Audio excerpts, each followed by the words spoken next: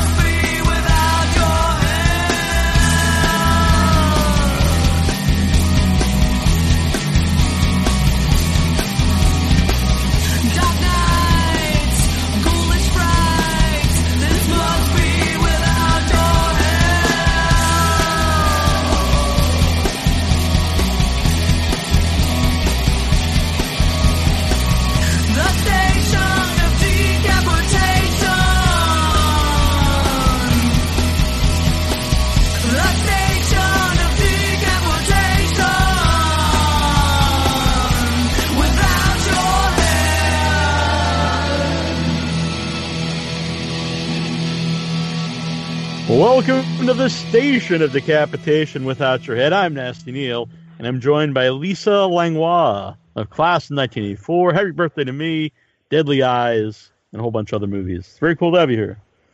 Nice to be here on the station of decapitation. Mm-hmm. I love that term. Thank you. I appreciate it. I like it too. This has been a long time in the making, you being on the show. Yes, it has been. There's been a few mishaps, and but we finally made it together.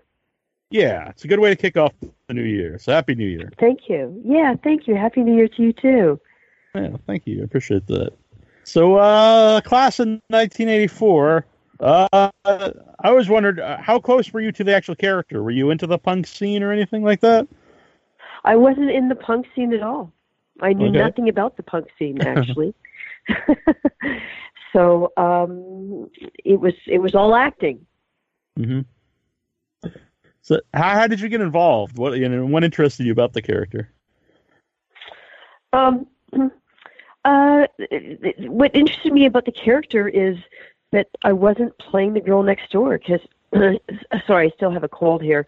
Historically, I'd always played the girl next door, the nice girl. So it was a real turn for me to be able to show that I could play somebody who is diabolical and evil and violent. Mm-hmm. So was that fun to do? Oh, it was a lot of fun. It was a lot of fun to do. Yeah. Yeah, evil characters are so much more fun than the girl next door. Yeah. So how did you come about? How did you the makeup and the pink hair and were those your choices or who? No. I was essentially the hair was the choice of a Toronto hairdresser and equally like the makeup, it was the choice of the makeup artist. And what's really interesting, though, is at the time, punkers weren't wearing colors at all. They were just wearing black and white. So it was really futuristic to have punks with in colors. And there was a point, you'll see that I'm not in this scene, this slam dancing scene in the movie, because they actually used real punkers for the extras. And these punker girls came up to me and they said, "You're not the real thing," because I wasn't a punker, and also I was dressed so differently and made up so differently than punkers at the time. And they said, "We're going to get you when you're alone." And so I was really afraid, actually. So I made sure that I was never alone, and I just thought they're going to get me actually during that dance sequence, where when Teenage Head was playing. And so, you'll see that I'm nowhere to be seen there. So, when the movie came out, did anyone threaten you, or anyone in the punk scene say, "Hey, no, that's an interesting question, because no, not at all. In fact, I get so many people saying that they just love my character. So maybe once they saw the movie, they saw things differently. Yeah. I don't know. I just wonder where those girls are now today. Right. Well, if you're out there, call in and let us know. But, yeah. Right. Exactly. Yeah. If you're out there, call in. Yeah. So did you do well, since you said they weren't really wearing those colors and everything at the time? What kind of stuff did you do to prepare to play the role? I just imagined, it's acting is like cowboys and Indians. I mean, when we're children, we're all really great actors because we really believe what we're doing, and so I just really believed in what I was doing in terms of just acting out on the teacher and his wife. Yeah. Yeah, it's a great. It's a great mix. I imagine having pleasure in doing it. Yeah, and it comes through in the movie. Yeah. And Thank you. I was really exhausted by the end of the day, though. I mean, it was really an exhausting part. And it was a lot of makeup to take off, and actually after the movie is over, we couldn't get those colors out of my hair, so I just had to let it grow out. And I look back now and I think, why didn't I wear a wig? Right. Yeah. It's a great mix of veteran actors and younger actors. It really is, and who knew at the time? I mean, it was just this low-budget film at the time, and I actually thought it was very far-fetched when I saw the scene where we were walking into the school and there was a metal detector. And, here we are today with metal detectors in schools. Yeah. That's interesting. It's interesting watching it now and as opposed to then, and, it doesn't seem far-fetched. No. How different was the movie when you saw the finished movie? Yeah. It was pretty much exactly like the script. I mean, it was exactly like the script, but of course, with the performances and the people, playing those characters, the actors and actresses playing the characters, it came off the page. But it's so interesting that scene where the teacher has the gun in the class. So that really seemed far-fetched at the time, and it's happened now. The scene where Roddy McDowell can't just take it anymore. It's happened. In fact, we have a president who actually suggested that these things wouldn't happen. The shooting just that the teachers just had guns. Yeah, it seems crazy. Yeah, it really does. So, what's it like to work with Roddy McDowell? Legendary actor. Oh, he's such a gentleman and such a sweetheart, and it was very scary for me to have that one scene with him because he's such a good actor. I thought, oh, am I going to be able to hold my own opposite him? So, and it turned out, but it was one of the scenes I was really afraid of, and it's really the only scene where you see any vulnerability with that character, with Patsy. Yeah, which tells you what fear will do to a person. Yeah. When you work with a veteran actor, do you feel like you learn something? Does that make you a better actor? Oh yeah. Oh, definitely. I mean, it continues every time I get to work with a veteran actor. I learn something, and also with kids, because you get reminded of the core of acting is just being vulnerable and believing what you're saying, and it comes so natural to children. Mm-hmm. Yeah. So when you have like two groups of young actors at the time, where the one group's like the punks and the kind of villains of the movie, then you have like the straight kids. Do you all get along off set, or do you find that you start to not necessarily not get along, but like you kind of stay with your group? No, we totally mixed and got along, and you just don't even see them as their characters, really. You don't. Mm-hmm. I mean, originally I was offered the role of Erin Noble, the nice girl, and I didn't want to do it, and I said, please just. He said, yeah, but we see you as this character, and I said, I know, but I don't even have to open my mouth to play those kind of characters. Please let me try to do the other role. And so I came back and did the reading, and they were that was it. Michael J. Fox, before he really took off, what was he like? Oh, he was, he already lived in L.A. and some of us lived in Toronto, so he's already like the L.A. actor. But it was really funny because he really smoked and drank a lot, because I was chain smoking and drinking a lot of beer, and I never knew whether he wanted to do that or was just really trying to put mileage on himself, because for his age he just looked so young and innocent. Mm-hmm. Interesting. Yeah. Were you a drinker or anything at the time? No, I wasn't. I think that they were staying at the King Edward Hotel, and I just remember thinking, is he doing this because he wants to, that he likes to smoke and drink, or that he has to? Yeah. It's interesting. Did you stay in touch with any of the cast members? Yeah, I stayed in touch with Joe Kell, the guy who climbs up the flagpole.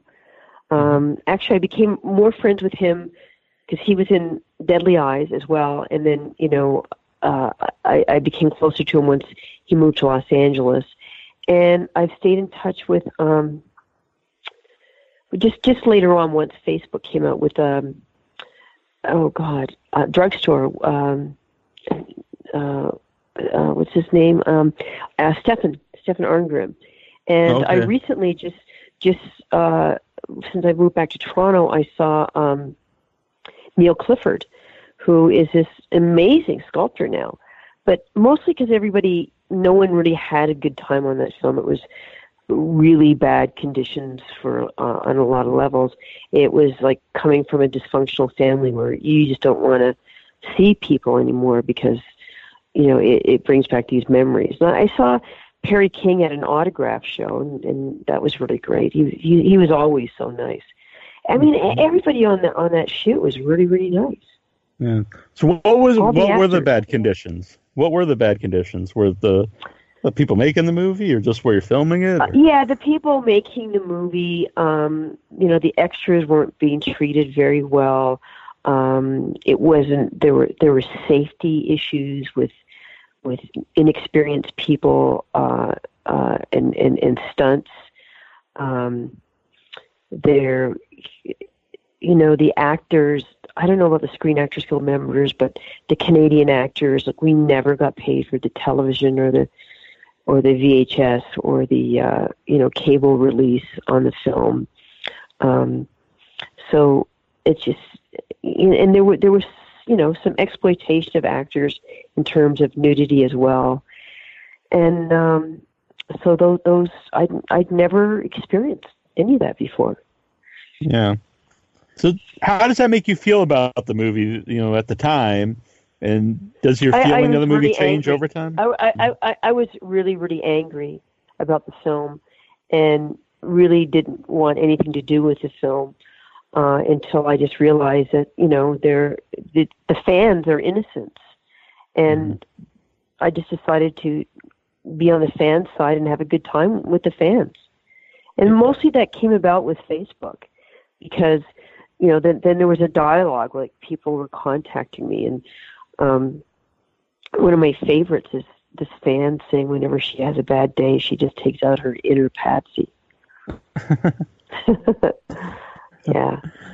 That's going to make you feel good, I assume, obviously, if someone, is really connected to character. Yeah.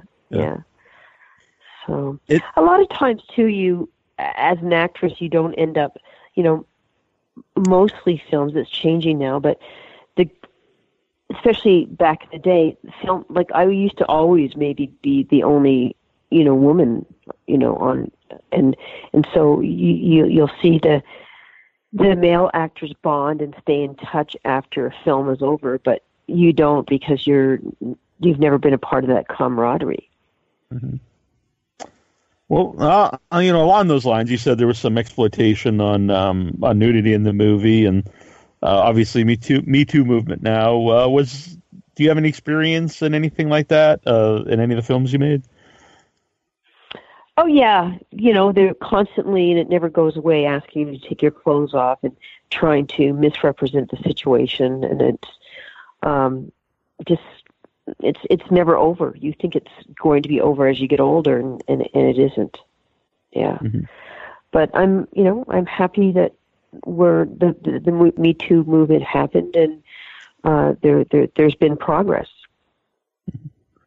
Do you feel things have changed then? I think things have changed in terms of people will think twice before they do the power plays on the women because of what's happened. Yeah. Yeah. Did you have any for the men too? It's happened to a lot of men too. Power plays. Yeah. Yeah, and not that one's easier or harder, but I think sometimes it'd be harder for a man to come out about it because people perceive them differently.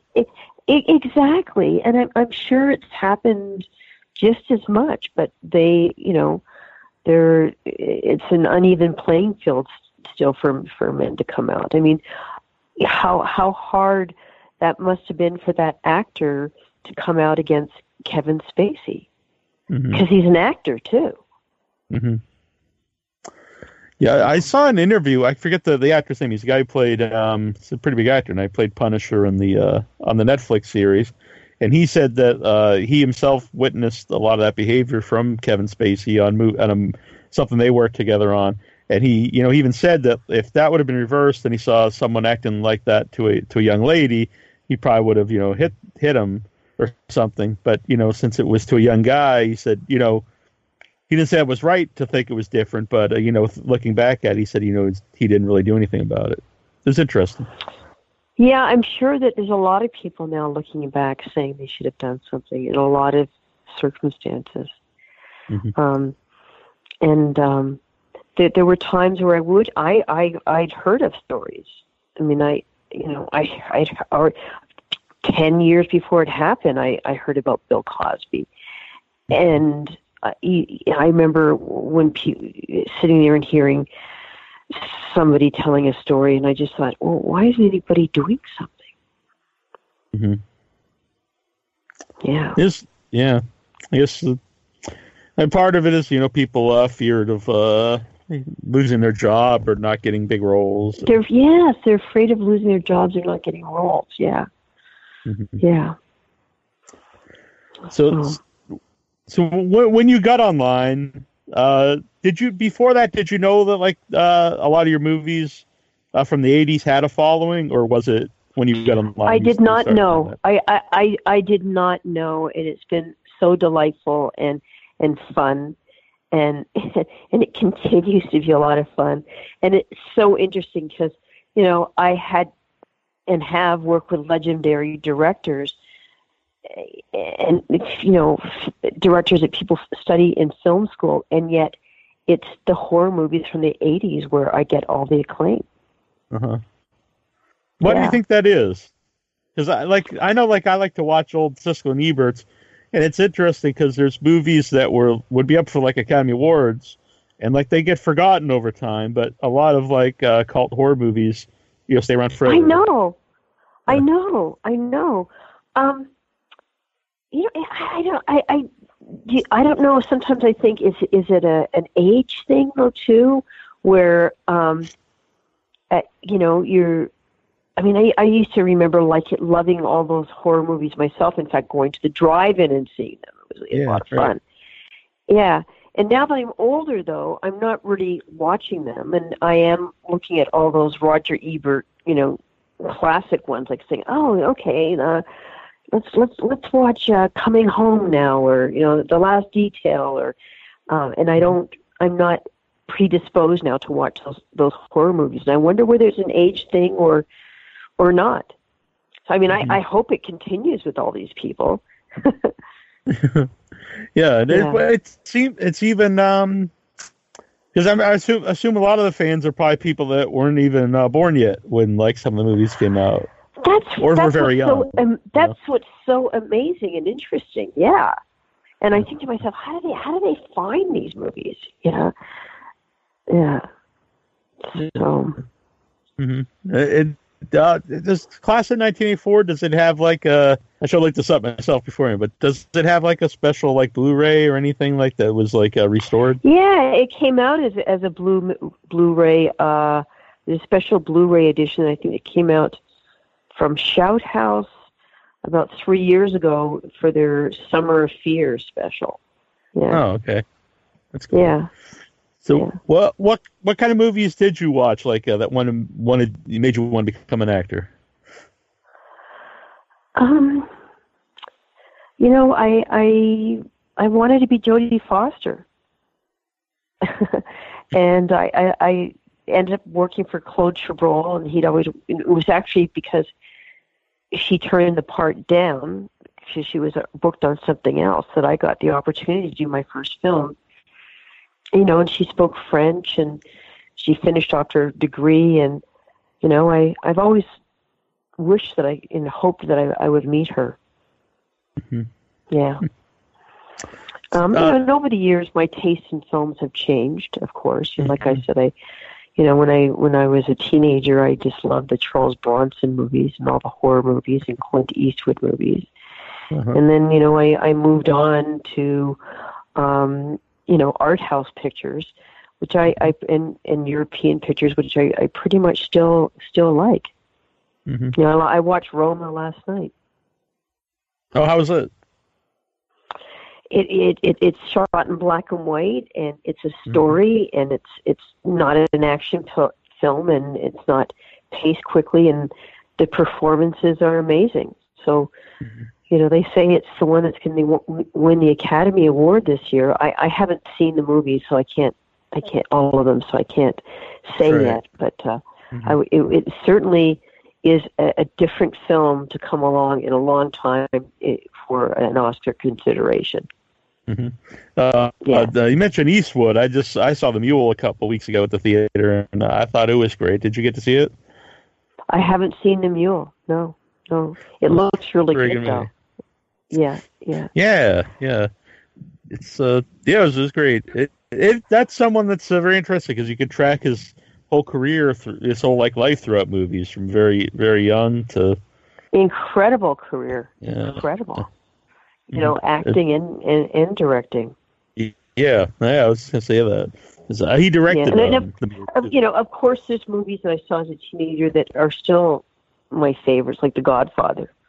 I remember when it first came out in, I think, 1972 or something.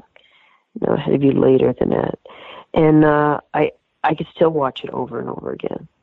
I can too. Godfather 1 and 2 and Goodfellas. Even though it's a horror show, those are probably my favorite movies. Yeah, and Goodfellas. I love Goodfellas, yeah. And Ray Liotta was my acting partner at the time, and I remember him getting cast in the movie. And what happened was, he had gone into, like, Melanie Griffith was in our class too, and along with Steve Bauer, they were a couple then. And for something, he went into Reed. She got him an audition for Something Wild, and the casting director vetoed him, so he didn't get to read for the director, saying that he wasn't right for the part and he wasn't a very good actor. And so Melanie found out about that, and she called the director and told him, and Ray went back in, and he got the part. And then I remember him getting Goodfellas. And again, what happened was it just tells you that it's not enough to be a good actor and have a good agent. Sometimes there's serendipity there a lot of times, like I said with Melanie Griffith. But how he got Goodfellas, again, they didn't think he was right for the role, and he was at Cannes, and Scorsese was at a table with some people, and he went to approach him, and somebody tried to stop Ray, and instead of Ray turning on him and getting angry like you would think because of Something Wild, he was gentle. And that's when Scorsese thought, that's what I want. I want this guy that can be both. And he got the part. Yeah, this is a tremendous movie. I had the actual Henry Hill on the show years ago. It was very interesting. How did you get him? The Chris he plays. I just asked him to do it, and he came on, which was pretty wild. That is pretty wild. I thought he was in the witness protection program. I think he was, but then I think he just kind of later in life he just kind of abandoned that. But I remember not that long before I had him on, someone blew up his restaurant. I didn't even know he had a restaurant. Yeah, it was. I'm not sure where, either New York or somewhere in New England maybe. But yeah, I think some people thought he blew it up for the insurance money, but not right. Thought that's funny. But I'm just surprised he's alive. Because, he isn't anymore. He died a few years ago, but I think he died not too long after I had him on the show. Yeah. Well, I'm survived. I usually, my impression from, the history of people involved with the mob is that they never forget, and eventually they get you. Yeah. Yeah. It's an interesting interview. And the book's great, too, if you never read the book that Goodfellas is based on. Oh, that sounds. That actually sounds like a good gift to get my son. He loves Goodfellas as well. He's 18 now, but yeah. I mean, I just love Scorsese films because they're almost like going to a rock concert because of the big music and the camera moving, and I liked Casino too for the same reason. I love Casino too. I know some people. I'm not sure why they don't like it. I think they say it's too much like Goodfellas. I think it's a totally different movie, just that it happens about the mafia. But I think it's a great movie. I think it's a great movie too. I mean, I can see how they think it's similar with Joe Pesci, and the same kind of violence and everything else. But I also like Wolves of Wall Street. I thought was great too. Same thing, kind of like big concert movie. Yeah, and I like both. We mentioned about the music, both Goodfellas and Casino. I like the use of the music to show the different eras that you're in. They're using I love from that. the 60s and 70s. Yeah, really. Without just telling you this is whatever year it is. Right. And I'm really looking forward to The Irishman, he's making that for Netflix, which is pretty wild to think that he'd be making a movie for Netflix, not for the theater. And it's got De Niro and Pesci's coming back and Al Pacino. I was like, wow, this is really? like a must-see movie. Yeah. Wow. That's going to be interesting. Yeah, well, this movie, Roma, if it went to the Academy Award, it's going to be a real turn to the Academy because it's not a feature film. It was made for Netflix. So, I mean, it's amazing what Netflix has done. Yeah. That's interesting, too, because I think the idea of like a movie can't be up for Academy Award if it wasn't theatrically released. I think that made sense, back in the day, but I think it's a different world now. and that kind of thinking is kind of like backwards. Well, I can understand their position because seeing things on the big screen, you notice things that you don't see on the small screen in terms of, lighting and costume and even acting. Mm-hmm. The nuances. I mean, in an actor, you can see so much more on the big screen than you can on a television screen. Yeah, I'd agree. That's definitely my preferred method to see a movie. And like sound as well. Mm-hmm. Yeah, you're really immersed in the movie, and it's up there. You can't really escape from it. You can't go on your phone or something. It's there in front of you, like on the big screen. You see different, and the music you feel it in the theater. Yeah, but you can really, in terms of voting, I really feel discern quality and artistry when it's on the big screen in terms of sound and visuals. Yeah. Mm-hmm. Yeah, I mean, I'm lucky to have some theaters in Boston, not far from me, where I can go. They show, art house movies, and they also show a lot of older movies. And even if I've seen them a bunch of times, it's a totally different experience to see a movie from the 70s or the 80s on the big screen. It really is. Mm-hmm. It really is. I just recently went to see, and I'm not, when we talk about our changes in taste, I can remember a time where I loved musicals, and now I'm not such a big fan of them, but I went to see My Fair Lady on the big screen, and it was phenomenal, and it just wouldn't have had the same effect had I seen it on television. Yeah. It's a horror musical, but Anna and the Apocalypse, this came out recently, and it's a really strange, because it's like traditional musical, but it's also a zombie horror movie, and it in like a school, but it totally works. It works as a horror movie and a musical. I really liked it. I would recommend it. It sounds really interesting. Yeah, I liked it a lot. Yeah. So yeah.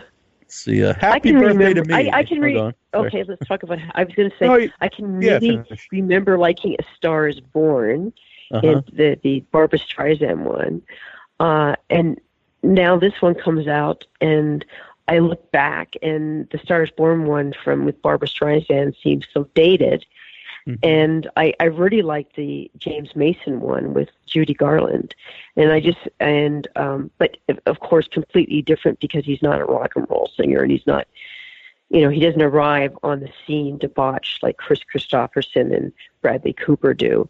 And then also, of all of them, really Judy Garland is the best actress. But I haven't seen the one prior to that I think was made in the 30s. I mean, there's four. Okay, yeah, I haven't seen the new one yet either. I heard it's great. We can't really discuss it.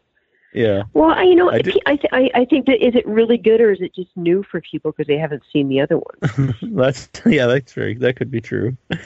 I was at a film festival in Buffalo a few months ago, and I heard the ending song many times because it was when I'd come out of the festival, watch some weird movie, and I'd come out and then you would hear the Star Is Born ending in the theater next to it. So I kept hearing the ending song, but I've not actually seen the movie. Yeah. What film festival was that in Buffalo? Buffalo Dreams Fantastic Film Festival. It's a very long title, but yeah. And what kind of films? Like genre movies, like horror movies. Well, it wasn't just all horror movies. It was actually, they did have a musical there. Tommy vs. the Silver Sea Dragon, I think is the name of it. Which it's not about a sea dragon, but it's a very good movie. But it's mostly like weirder stuff. So either horror, sci-fi, exploitation kind of stuff. Just weird underground stuff. It was a good time. Oh, nice. Yeah. Then we actually drove up to Toronto, my friend and I, when we were in Buffalo. It was my first time going to Toronto. Yeah. Neat. I remember when I was a teenager, I went to school in Hamilton, which is, you drive through there to get to Toronto, and we used to always drive down to Buffalo. Yeah. It was cool. I did notice that it smells. There's a lot of weed in Toronto now. I guess they just legalized Oh, can everywhere. you get? It was I very, know. it was I very. know. Can you get over it? I know. I know. Yeah, And for me, it's like cigarettes. I just want to smell fresh air. I'm not yeah. I hate the opposed to smell. it. I just want to Right, I smell agree. fresh air. Hmm. Yeah. Yeah, I don't mind if some. Yeah, I don't mind at all. I think it should be legal and everything. But it's everywhere you went. It was just even the hotel, and it's no smoke in the hotel. But oh god, the hotel just reeked of to me, it kind of smells like body odor. And I was like, oh, I It don't does. really Well, it want to kind of like. smells like a skunk. Yeah. Yeah, yeah. So yeah, I don't want to. I didn't really want to smell it. It was funny when you're leaving. There were signs everywhere on the highway, like you can't, don't bring your cannabis across the line. Don't bring it to across the border, and leave it where you Yeah, and I are. don't think you can bring. I don't think you can bring it in either because when I fly back from Los Angeles all the time, when I they have these machines now where you do your customs, and it asks you the question: Are you bringing in any cannabis? So I don't think you can bring it in. Yeah, it's like fireworks. A lot of yeah. Yeah, yeah, fireworks. Yeah. So happy birthday to me. When you made when you make happy birthday to me, were slashers, was that a term that people were using yet? No, and it kind of came out on the heels of the Jamie Lee Curtis movie. Was it Terror Train? Okay, yeah. Was that her? Yeah, yeah. That was the big hit. And then after that, with our movie, then everything was a teen slasher movie. Mm-hmm. So when how did you get involved in Happy Birthday to Me? Oh, I just got called in to meet with Julie Thompson, and like all great directors for who I've worked, they already know you can act, and so they don't have you read 100,000 times. They just talk to you, and they see that you're right for the part. Mm-hmm. Yeah. So, and I was originally going to be, yeah.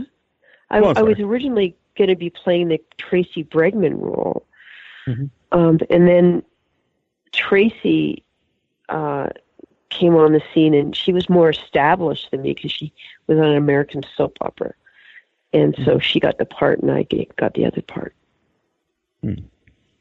So was that a fun movie to make?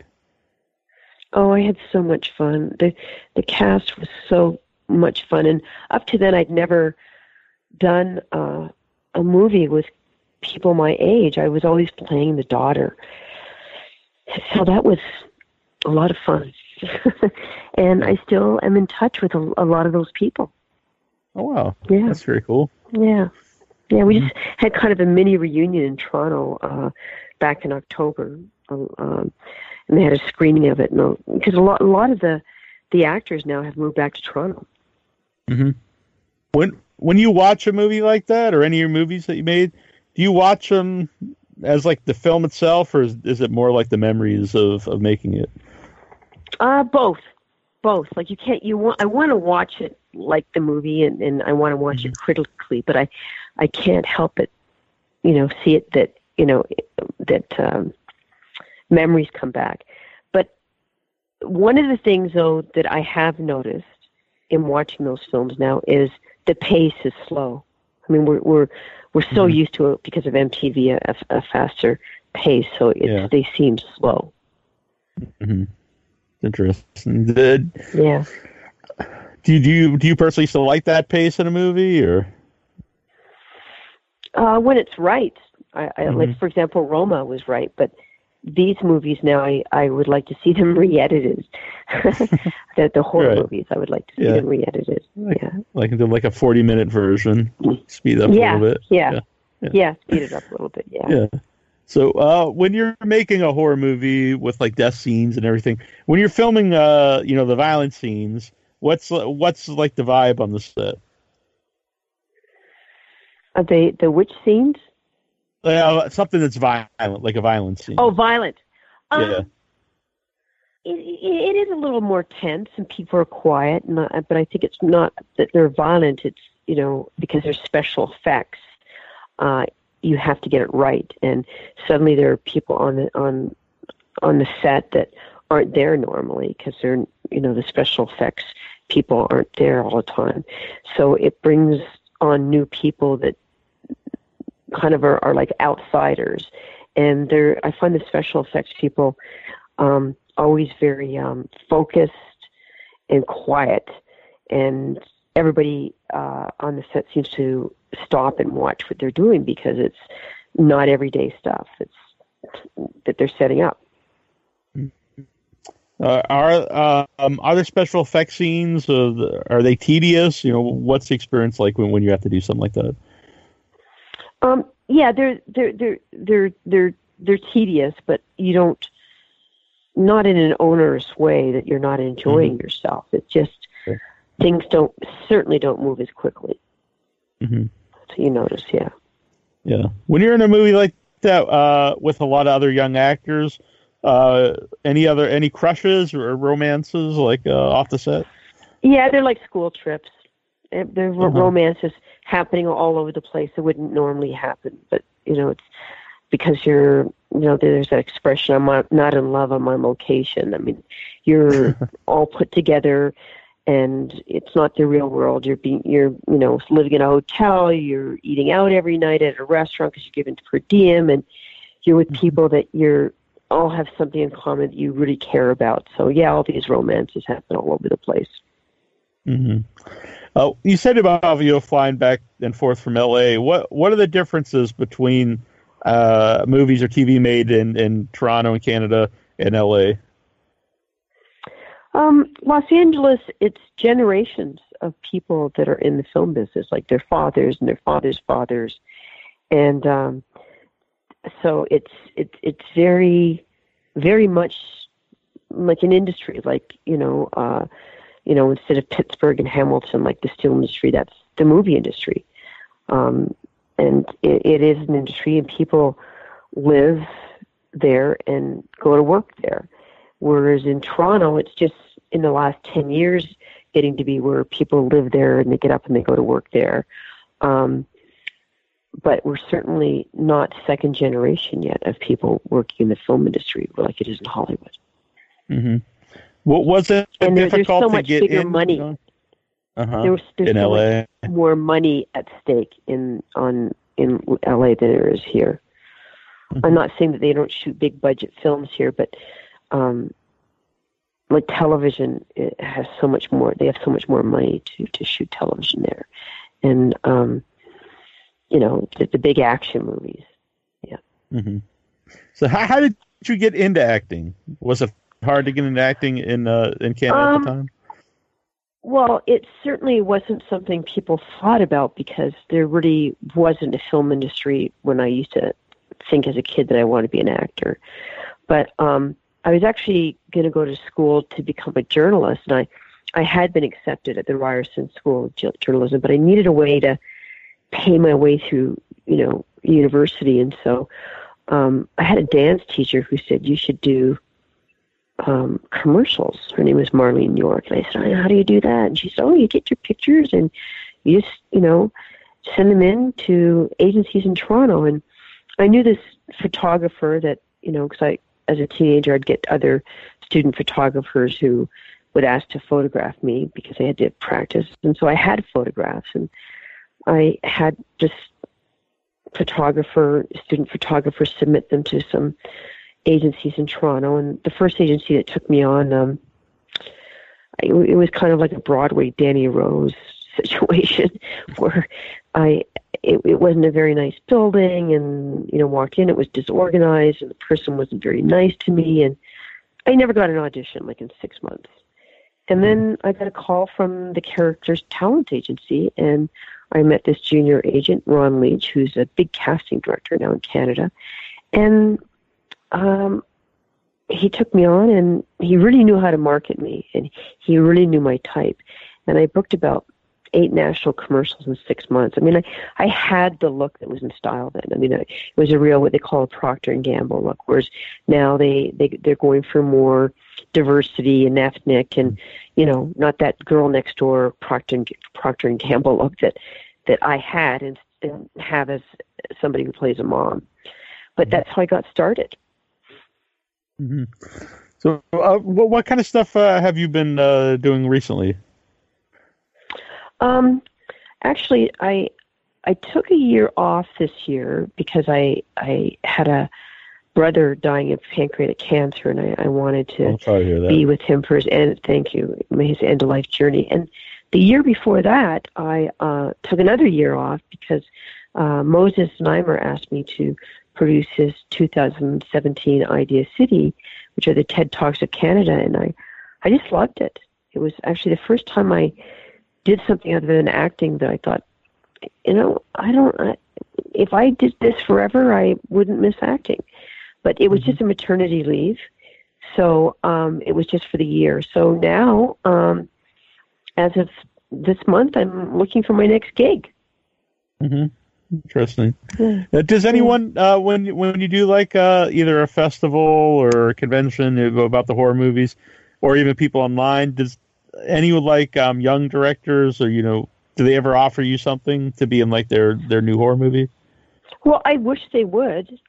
I wish they would. I just, for the first time in years, had someone about a couple of weeks ago, and I haven't read the script yet, send me one. But, and I'd like to put it out there because I really like to support young filmmakers. And I'd even do shorts because I love shorts. They're so interesting. And I just really want to support any artist in what they have to do. Yeah. Mm-hmm. Yeah, I just started doing the festivals last year, about a year ago, actually. It was Boston Underground Film Festival was the first one I went to because it was local. And I noticed shorts are like very popular on the festivals, and I think some of it is too with the internet, with YouTube and things. There's places they can be seen easier than before. Yeah, it does seem like with YouTube. Yeah, I've never been to Boston. I've always wanted to go. I like Boston. It's very nice. Yeah, yeah. Were you born there? I'm on the Cape Cod, so I'm like an hour from Boston, but I go up there a lot. Mm-hmm. I was born on the Cape. Oh, nice. I've never been there either. I hear it's wonderful. Okay. It is very nice. A lot of good seafood. Yeah, love seafood. All right. I joke they can go outside and shake a tree and lobsters will fall out. But that sounds wonderful. Yeah, it's not quite that like that, but it's good. Yeah. Boston's a good place. If I go back to Toronto sometime, what are some of the things I should see, or places I should eat? Places you should eat? Yeah. Oh man, this is like the city of. It's the largest city of the capital of, next to the capital of that country. Like it's the largest Greek town in the world next to Athens, the largest Italian city in the world next to Rome. So, God, there's a little India.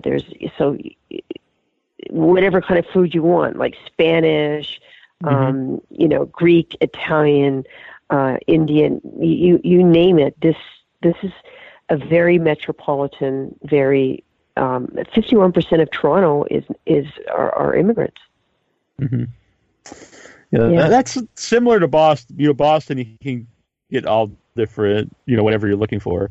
Where I am, it's mostly kind of either pubs or Italian, like either like Irish pubs or Italian here on the Cape. But yeah, up in Boston, it's very, very diverse. You can get any kind of food you like. Not so much.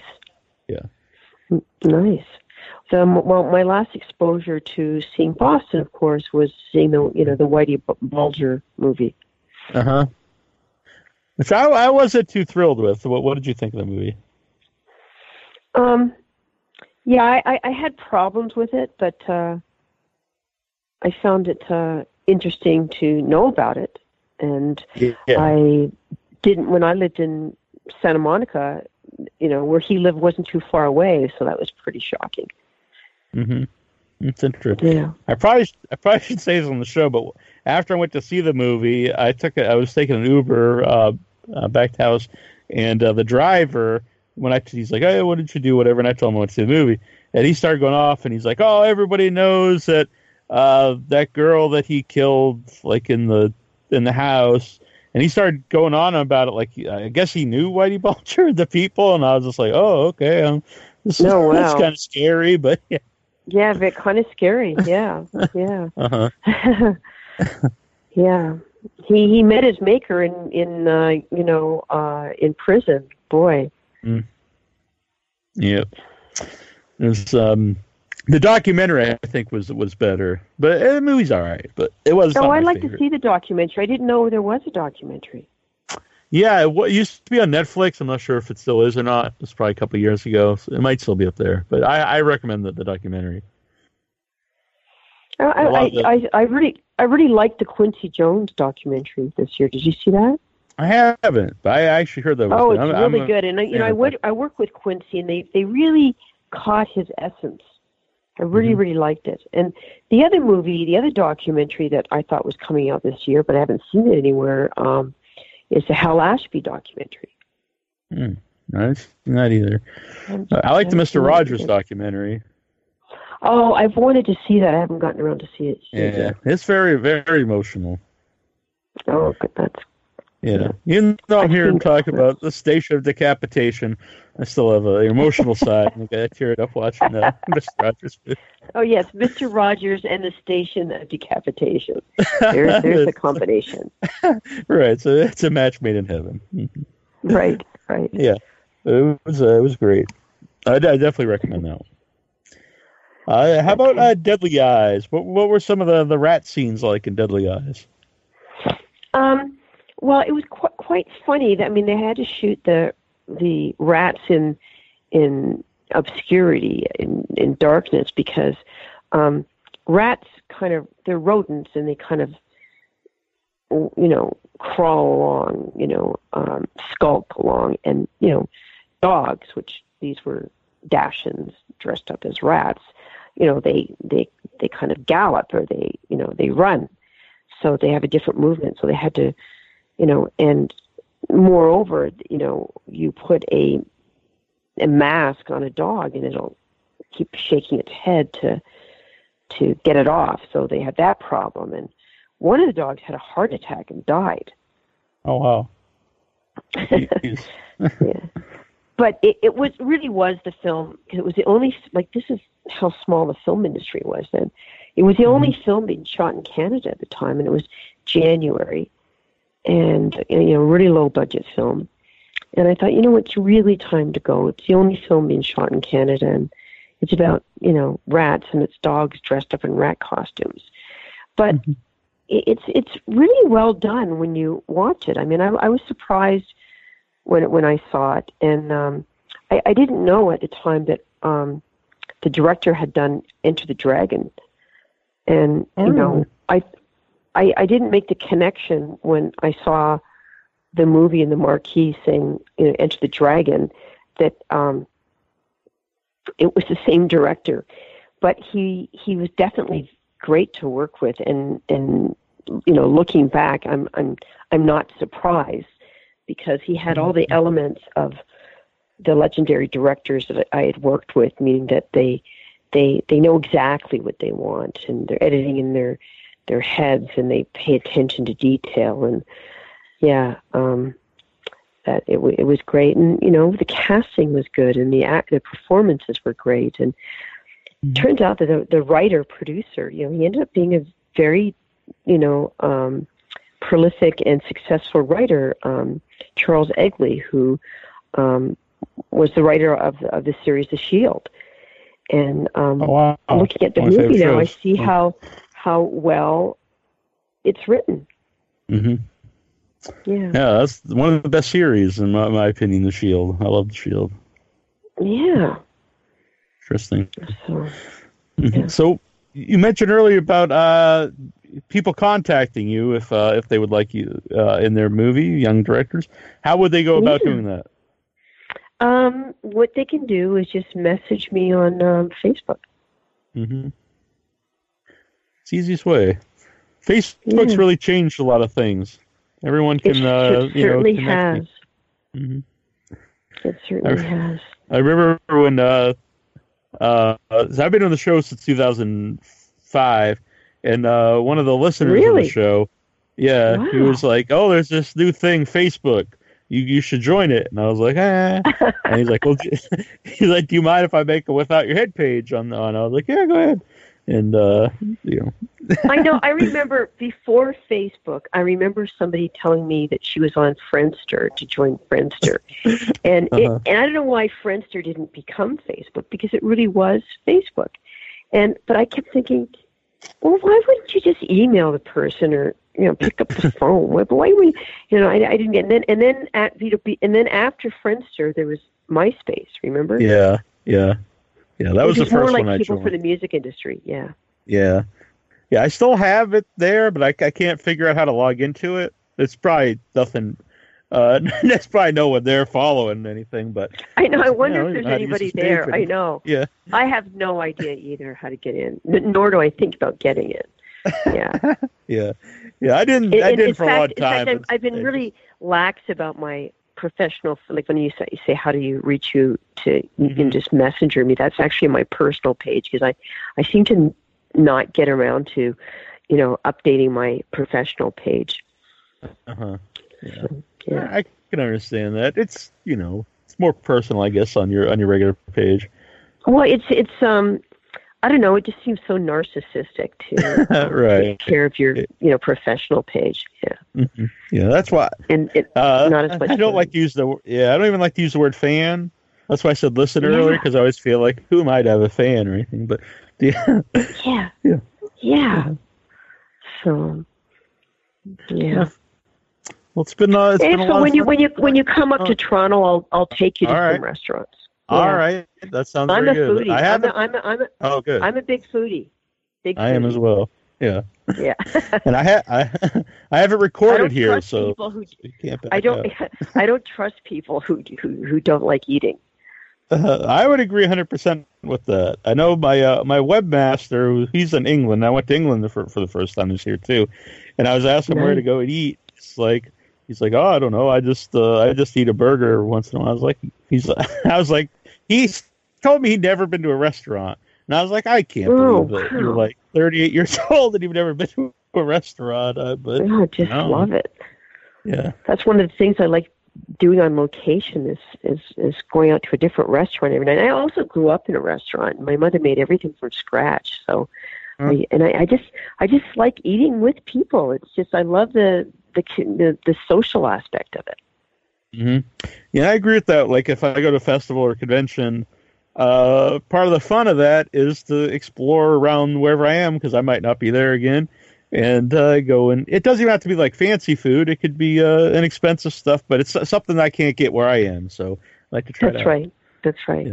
And I love finding hole in the walls too. Yeah. Yeah. So when we were in England, I really liked Soho because there was a lot of just weird little places here and there, and I went to some like really old bars that were recommended to me. Some people lived there. And one was like built in the 1600s, and downstairs was like this cavern that was carved in. It was amazing. It was really very wild. Yeah, amazing. Really cool it's so amazing that these places in Europe that they're so old, and we think something that's 100 years old here is right. Yeah, it's like hundreds and hundreds. Yeah, and I remember after when I came back, my brother was like, "Oh, did you see like all these like regular tourist things?" I was like, "No." He's like, well, what the hell did you even look at? I was like, oh, we went to these weird bars that were built underground. It was cooler to me than seeing just, the run-of-the-mill things. And, you see how short the doors are, how low they are, and how narrow they are. And people were so much smaller.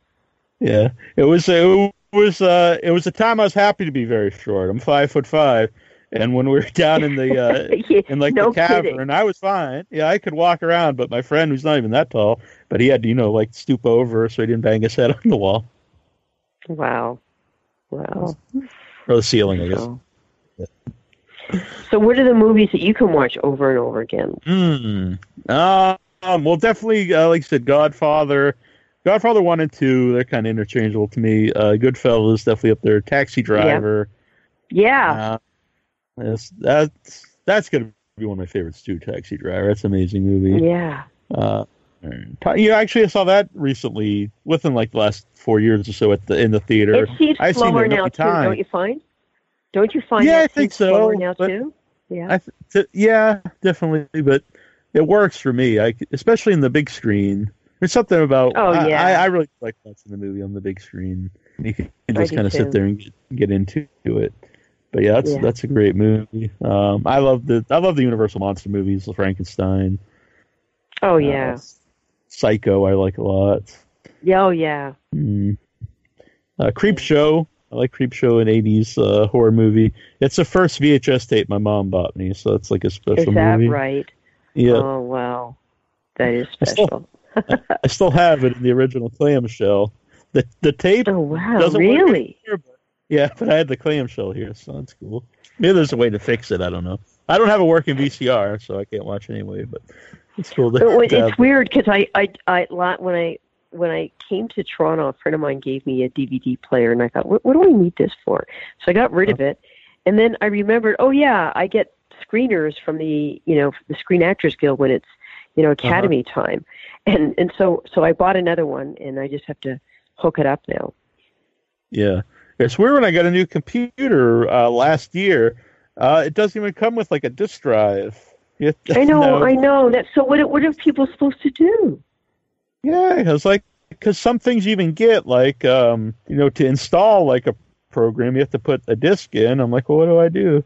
Then a Yeah, lot of them, though, it just says go to the website and you download it. But so I yeah, bought that's like true. a, uh, a little disk, an external disk drive for the disk. But yeah, it's just very strange. I remember that was another thing I told my webmaster. I was like, and he was just like, "Oh, you're living in the past. No one uses disks anymore." I was like, "Well, I do.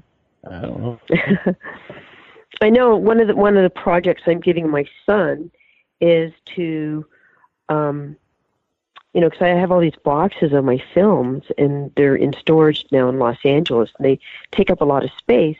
And is to, I said, well, why don't you have it go to Costco and have it transfer the VHS to DVD? And he said, Mom, why don't you just like back them all up on your computer? And I just never thought of that.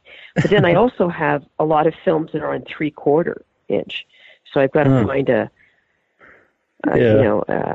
someone who can do that. Like, who has a 3/4 inch machine anymore? Yeah, I did about 10 years ago. Maybe, I don't know, but I'll say 10 years ago. I bought I did too, a and I got rid VCR of to it. DVD. Yeah, and I thought Oh I'm yeah, going to transfer VCR to all. DVD. Yeah, and Yeah. I was like, I'm going to transfer all my VHS tapes and stuff I recorded off TV, and like I did a few things, and then after a while, I was like, oh, I probably won't watch these anyway. But I know. Well, we're a generation of people that we have so much stuff because we've been able to record everything. I mean, as a kid, when Mary Poppins came out, you got to see it once. mm-hmm. You went like to the movie. Wizard of Oz. Yeah, I would look forward every year to watching Wizard of Oz. Yeah, but when things came out before they went on TV, okay, like Sound of Music, Mary Poppins, all those films, you went to the movies and you saw them once. You couldn't record them like now or get the DVD of Frozen and watch it over and over again and learn and sing along with it like the kids can do today. Yeah. A big thing too is like TV shows, because even like when I was a kid, like if you wanted to get like TV shows, you'd have to buy like dozens of VHS tapes. They'd cost so much. Every episode would be like $30, and to get like a whole season or a series of show would be like impossible. But now, like, you can get like a whole season of a show, on like a few discs, and for like $20, sometimes $10. Yeah. Or watch them all online. It's crazy. Yeah, it is crazy. It's so convenient. Yeah. So, but I do think a lot of we still TV like turn to classic movies. Yeah, I still have a stack of. I know they always say that physical media is like going away, but I say that with a big stack of DVDs right here to the right of me. But sometimes though, it is weird because there's sometimes I think, well, I have this movie on DVD, I'll get it, and I'll be like, well, it's probably easier if I just look if it's on Netflix and actually get the DVD out, which is kind of bizarre. Yeah, I know, and because we still like the tactile that we, we have to move from this generation of ownership. Like, for example, LPs. That generation, they like the tactile. They want to own it, but it's like my son's generation. They don't own anything. They take pictures of things instead of collecting them. They don't have any media because everything is in their phone. Mm-hmm. Mm-hmm. They're used to not owning anything. I just saw Best Buy stop selling CDs because they said, no one buys them. They just download, the MP3 on like iTunes. Yeah. Very weird to think that. Yeah. Because this is a generation that they don't need to own their music. Mm-hmm. They don't know about liners for albums and that. Yeah. I know people wonder, like, if something, which it probably won't, but who knows with anything, if Netflix would go away, like, what would happen to the Netflix things made for Netflix, like, because it wouldn't be there anymore. We mean the library. Yeah, or for like things made exclusive to Netflix, like TV shows or movies made for. Because I don't think you can get them on DVD. Maybe you can, but I've never seen them. You're right. I think if they would just disappear. They'll be on our DVRs. Very, very true. Which is really interesting because, in Los Angeles with DirecTV, I could just go, on the net and program my TV if I hadn't programmed it to tape. And I don't know why they don't have that technology here in Toronto. Yeah. Mm-hmm. Yeah. I have to be here physically. Oh, really?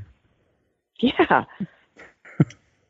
Yeah, I use a DVR that's another thing. Like I never thought there'd be something where I could just record, or even like you can rewind, like live TV. You can rewind. Like if you miss like the first half hour, it's like this is really wild. It's so wild that there's a lot of times that I'm in my car and I'm listening to radio, and there was something that somebody said that was really interesting, and I go to rewind it, and I realize, no, you can't do that with the radio. Right. Yeah. I have kind of noticed, like, if there is a show on that's on a channel has commercials, sometimes it's better to wait, like, if it's a half hour or so in, and then you rewind it to the beginning, because then you can fast forward over the ads. I know. It's such a luxury to fast forward over the ads, and I stayed at my, now when I go and stay at my mom's, it's really hard because she doesn't have internet. Like, she doesn't have the Wi-Fi, and she doesn't have a DVR. So it's so painful to watch all those commercials. Mm-hmm. Yep, it is. And it's weird to think that. I mean, I grew up obviously watching all that, but now it's like, oh my God, I got to sit here for 3 minutes or 5 minutes and watch these commercials. What a waste of time. Oh yeah, and just wonder what are the advertisers going to do? Yeah, because I assume most people do fast forward over them, and then if you are fast forwarding over it, or if you DVR it, or if you watch it on demand and you don't have the ads, like right. What are they paying for? Right. It's been a lot of fun to talk to you. I'm glad you came on the show. It's been a lot of fun to talk to you too. And I'm still sort of have this cold, but it was hard getting together. But you're right. It's a good way to start the year. Yeah, very good. Well, I hope you feel better. Thank you very much. And how's your health? Because you were in the hospital. Yeah, I have a surgery coming up to fix multiple hernias. But hopefully everything. We'll see. But I had a doctor's appointment earlier today or yesterday. I mean, I have one tomorrow, 2 tomorrow, Monday, next Tuesday, and then they'll schedule the surgery. So then I'll be in the hospital for they said probably at least 5 to 6 days. Okay. So well, good luck with that. Thank you. Yeah. All right, you take care, and like I said, I'll take you to some restaurants if you get up to Toronto. All right, sounds good. I'm a foodie.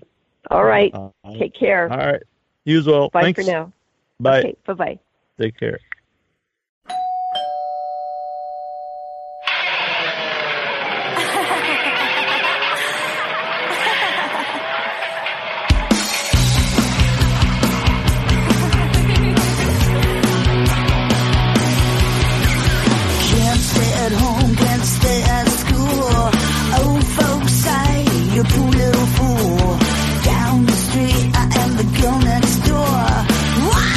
bitch that you've been waiting for. Hello, daddy. Hello, mom. I'm your cherry bomb. Hello, world. I'm your wild girl. I'm your cherry bomb. Stone age love and string sounds too. Come on, baby, let me get to you. Bad nights causing teenage blues. Come on, ladies, you got nothing to lose. Hello, daddy. Hello, mom. I'm your cherry bomb. Hello, world. I'm your wild girl. I'm your cherry bomb.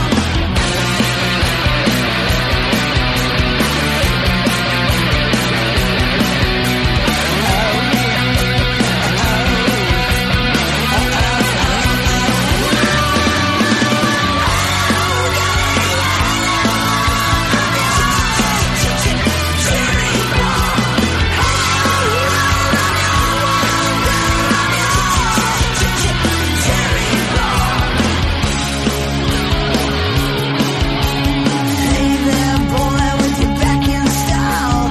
Dead end dreams don't make me smile. I'm the one that you've been waiting for. Gonna have ya, grab ya, till I score. Hello, daddy. Hello, mom. I'm your cherry bomb. Hello, world. I'm your wild girl. I'm your cherry bomb. Cherry bomb. Cherry bomb. Come on, girls. Scary cherry bomb. Hell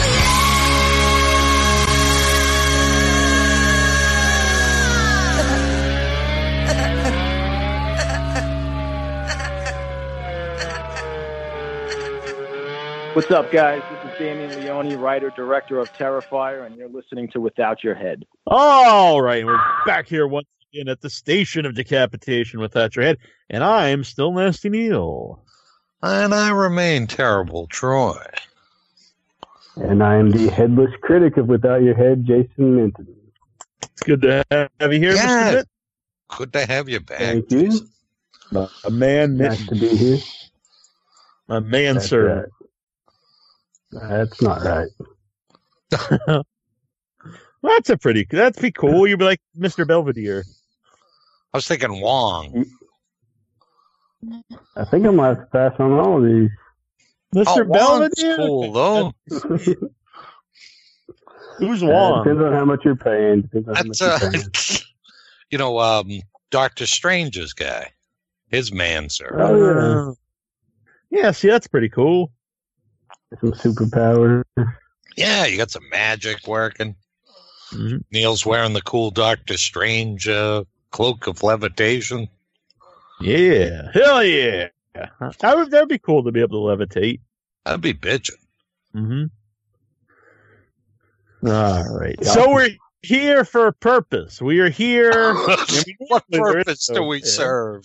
Normally, no point to any of this, but this week we actually have a reason to be here. 666, the list of the beast. Nice. People understand the point of this. It's my top six, Troy's top six, Mitten's top six. Put them together, you get 666. The list of the beast. Nice. Yeah. And it's a special 666 because it's a 666. It's a double whammy tonight. And Double Happy That's New Year, true. gentlemen. Happy New Year. Happy New Year. Start off the year good. The first, I won $100. The second, I won $1,200. And then on the third, I won $100. This is turning out to be your year, Chief. Yeah, December was good too. This is crazy. So I hope to keep that I up. expect flowers. Oh. You have my undying love, unless you turn on me, which I'm sure is bound to happen. No, You like the Hulk Hogan? Like people just turn on you eventually? kinda. Yeah. I think so. What you gonna do, brother? What do you? Speaking of the Hulkster, before we get into horror here, what the hell did this tweet mean? He put a tweet up or a Facebook post, and he was like, "I'm begging my wife and Jamie Foxx for a chocolate baba." Like, what Whoa, the hell? that sounds kinky. I know. And then he's like, "Oh, it's a typo, brother. I meant to say bottle." Well, what the hell does that mean? I'm begging him for a chocolate bottle? Maybe it's like Yoo-hoo or something. What the hell? Maybe the Hulkster likes the Yoo-hoo, man. Weird, tough stuff. I don't know. I don't even want to go down this road. I want to think of Hulkster. Man, what's going on here? You'd think he had better taste than Jamie Foxx anyway, if it is like a sexual thing. It's very true. And so he's supposedly going to be, we're going to get to the top 6 in 1 second, but All right. he's supposedly going to be the new Spawn, which is a terrible choice. And I have to say, I understand the idea you want to make a dark movie. Okay, that's fine. I like dark movies. But that's all he ever says. He's like, this movie is going to be 2 hours of ugliness, and there'll be no joy in my movie. And I'm like, is that really like a selling point? My movie is just joyless and ugly? Like, how about making a good movie? Say, I want to make a great movie. No, I want to make this ugly, joyless film with no laughter or smiles. There will be no good times to be had. McFarlane's a tool bag. I think the last Spawn movie, fans of Spawn complained it was too comical, so that might be why. He's overreacting to that. Yeah, I mean, you don't have to go like mental though, but like there will be no joy, there'll be smiles. You're at this movie. It's like you saw the creature in Bird Box. You're just gonna kill yourself. I think I'll be safe because I don't really give a shit about Todd McFarlane or his crappy movie. Right, so he should stick to making toys. He does make cool toys. Yeah. He does. You think he's upset though, because like he was making the Spawn movie back when like they were making like kind of crappy comic book movies, and then comic book movies just exploded. And he's like, why the hell wasn't this me? Probably, but he's an egomaniac. I don't like McFarlane at all. Does he still make comics? I don't know. I'm kind of out of the comic book loop. I'm really not sure what he does. Yeah, I don't know either. Like I just remember with him that like he claimed that he had never read a Jack Kirby comic and stuff, and then it's like like your panels are almost identical to Kirby, but okay, I can buy that. He's full of shit, Todd McFarlane. Right. There we go. All right, so we're gonna get into this. The 666, our favorite and our most hated movies of 2018. Horror movies. Yep. All right. So where are we going to start with? We're going to start with the worst or the best. What do you think? I don't know. That's like, you guess. If we start with the worst, then it'll probably like be a feel good moment afterwards, because then we can get to the best. All right. How does that sound? We'll start with the Todd McFarlane portion of the show. Yes. With the joyless There will be no fun to be had. This will be a joyless podcast. Be the Grinch of podcasts. before he gets all happy at the end. All right. Darkness and ugliness. So unleash the misery. Who should begin? All right, Mr. Mitten, we're going to start with you. Worst movies of the year. You're number 6. Is this because I'm the professional? Yes. I like that. That's a good moniker. I like it too. Well, I screened a lot of one-head movies throughout the year, and making this list, it really wasn't about picking the worst of the worst.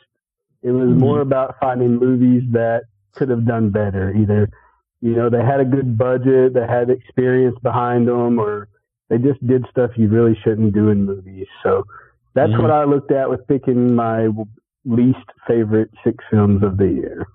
I got you. I like that. Yeah, mine's kind of like that too. I kind of went with, because I watched a few. There were a few like sci-fi originals that were just awful, but I kind of expected them to be, so they didn't make my list. Mm-hmm. Yeah, I agree with the same way. There's a cup. I have like one indie here that I had to include, but for the most part, it's like bigger budget things. Yep. Yeah, I tried to do that. Yeah. Mm-hmm. Well, my number 6 is it is a lower budget movie, but the reason I included it is because for some reason it has a 95% fresh rating on Rotten Tomatoes, which to me just busts their whole rating system apart because there's no way this is one of the best horror movies of the year. And I know, Neil, you had the directors on, and I'm sorry to put him on the list for that reason, but The Endless was just one of the most boring movies I watched all year, and people seem to love it. And it's probably one of the better one-head movies I saw, but I don't get why people like this movie. It's not a great movie. It's definitely not one of the best movies of the year, so I put it as my number 6. I almost had that on my list too, because I agree. I watched it twice. I watched it once and just thought it was just so dull and abysmal. And then when I got the guys on, I was like, well, I better watch this again. Maybe I missed something because I saw people like just praising it, and I watched it again, and I was like, I don't understand the love for this movie. It's like technically it's technically well-made movie. Like it looks fine, it looks good, but it's got good cinematography. Yes, definitely, but incredibly dull. Yeah. And I hate including a movie that is low budget. It's like a passion project for these two guys, but just to love this guy, and it's not deserved. It's at best an average movie. Like if you like it, that's fine, but there's no way you're telling me it's one of the best movies of the year. Mm-hmm. I agree. I haven't seen it, so I can't add anything to that. Yeah, their previous movie I saw at the theater. What it was, I forget the name of it now, but it's like it's a Lovecraft movie about like this woman who's a monster, and she falls in love with a guy, and it had a great premise and some really great visuals, and I think but it was also very dull, I thought. But it was well made. I think maybe it was just not for me, I guess. Yep, they definitely know how to make a movie that just, to me, that was not an entertaining movie, which is the purpose. Right. Troy, what's your number 6? My number 6 I've just watched recently, and I think it's gonna be probably one of those love-hate movies for everybody for years to come, and that's Bird Box. Mm-hmm. I just found it like I like the premise, and as we had talked about before, like they borrow a lot of like Lovecraft type stuff from it, and I just found it really silly, and the dialogue was terrible, and I didn't really like very much of it. I like John Malkovich in it. Yes, I thought it was okay at best, but again, I don't understand the total love for it, and I would. There's a lot I didn't like. I've said on the show, and I said on Facebook, it's very Lovecraft light. Yeah, it's got the basic ideas of a monster or a creature, from intergalactic creature, whatever it is, that drives you crazy by the look of it. My favorite part of the movie is the fact that the crazy people, for lack of a better word, they see it as beautiful, and they don't kill themselves. I like that idea of it, but I think they should have credited Lovecraft, because it's clearly, even by the pictures, it's like Cthulhu, in the pictures, and yeah, like I like the idea. I think that's part of the reason why I didn't like. Makes me mad is like I think you could have had something really good with it, but it was kind of a lame version, and the end's super cheesy, and everyone doing so much blindfolded, I thought was just kind of unrealistic and silly. Yeah, it almost got comical at a point. You know, it was almost like a Monty Python type thing.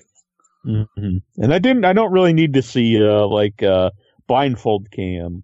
No, I don't think that's necessary. Yeah, I need to see that. I agree with Neil. I thought it was okay. It's definitely overhyped, but whatever people like, I guess. But I didn't see it either. No, kind of just there. Yeah, it did not make my six, but I thought about it. It's on my list of movies I put down that I didn't like, but it didn't eventually make my six. I've got number 6 is one I hate to put here, but I have to. I have to be an honest man, and it's because we had the director on. I met the director. He's a very great guy. I know a lot of people in the cast, but God, it was just one of the worst movies I've ever seen. It makes no sense. It's like it's not even a movie. It's just kind of like a bunch of cameos filmed randomly and stuck together, and even just the basic green screen is very poor. There's a part in the movie where there's in an actual room that's green, and I think it's they couldn't get the actual green the color cane to work, so they're just in a green room, and that's Death House. Oh, okay. Kind of a mind-bogglingly bad movie. I will say Death House will make a later appearance on the list. It won't on mine because I didn't get the chance to see Death House. So you're a lucky man. Consider yourself lucky. Yep, that's what I've heard. Yeah, I mean, I'm saying the movie doesn't make sense, and not like oh my God, this is like 2001: The Space Odyssey ending where what the hell does this all mean? This is just like this is just a bunch of gibberish. I know people now like I think I want to see it more. But I don't see why anyone defends this movie. I really don't. Like, who likes that? Like, it's that bad. It's not even a movie. Wow. Yeah, it's probably one that I think everybody really wanted to like. You know, it's like the idea of it is so cool, and yeah, that's too bad. That makes me sad, actually. Mm-hmm. All right, Mr. Mitt, number 5, The Headless Critic. So I know since Cloverfield came out, J.J. Abrams has just been finding independent movies and modifying them, adding just enough to add them to his Cloverfield universe. And I love Cloverfield Lane, and I like the original Cloverfield better than most people did, but Cloverfield Paradox was, again, just one of the most boring movies I watched all year. There's nothing worse than a movie you just can't get into. They had a good detached arm scene that was good when the arm gets cut off. And but other than that, it's just like a bunch of dialogue and without purpose. And then to end it off, they have the worst Sci-Fi Channel CGI ending. Which to me, J.J. Abrams is attaching his name. You should have at least fixed that, but that's what gets it on my worst of list. Yeah, that ending. Yeah, that is also my number 5. Awesome. Oh God, what a bad movie. Yep. Anything you want to add to it, Troy? No, really. Just I was, and I was one of the people that didn't like the first Cloverfield, but I loved the second one. I thought, what was it, Cloverfield Lane?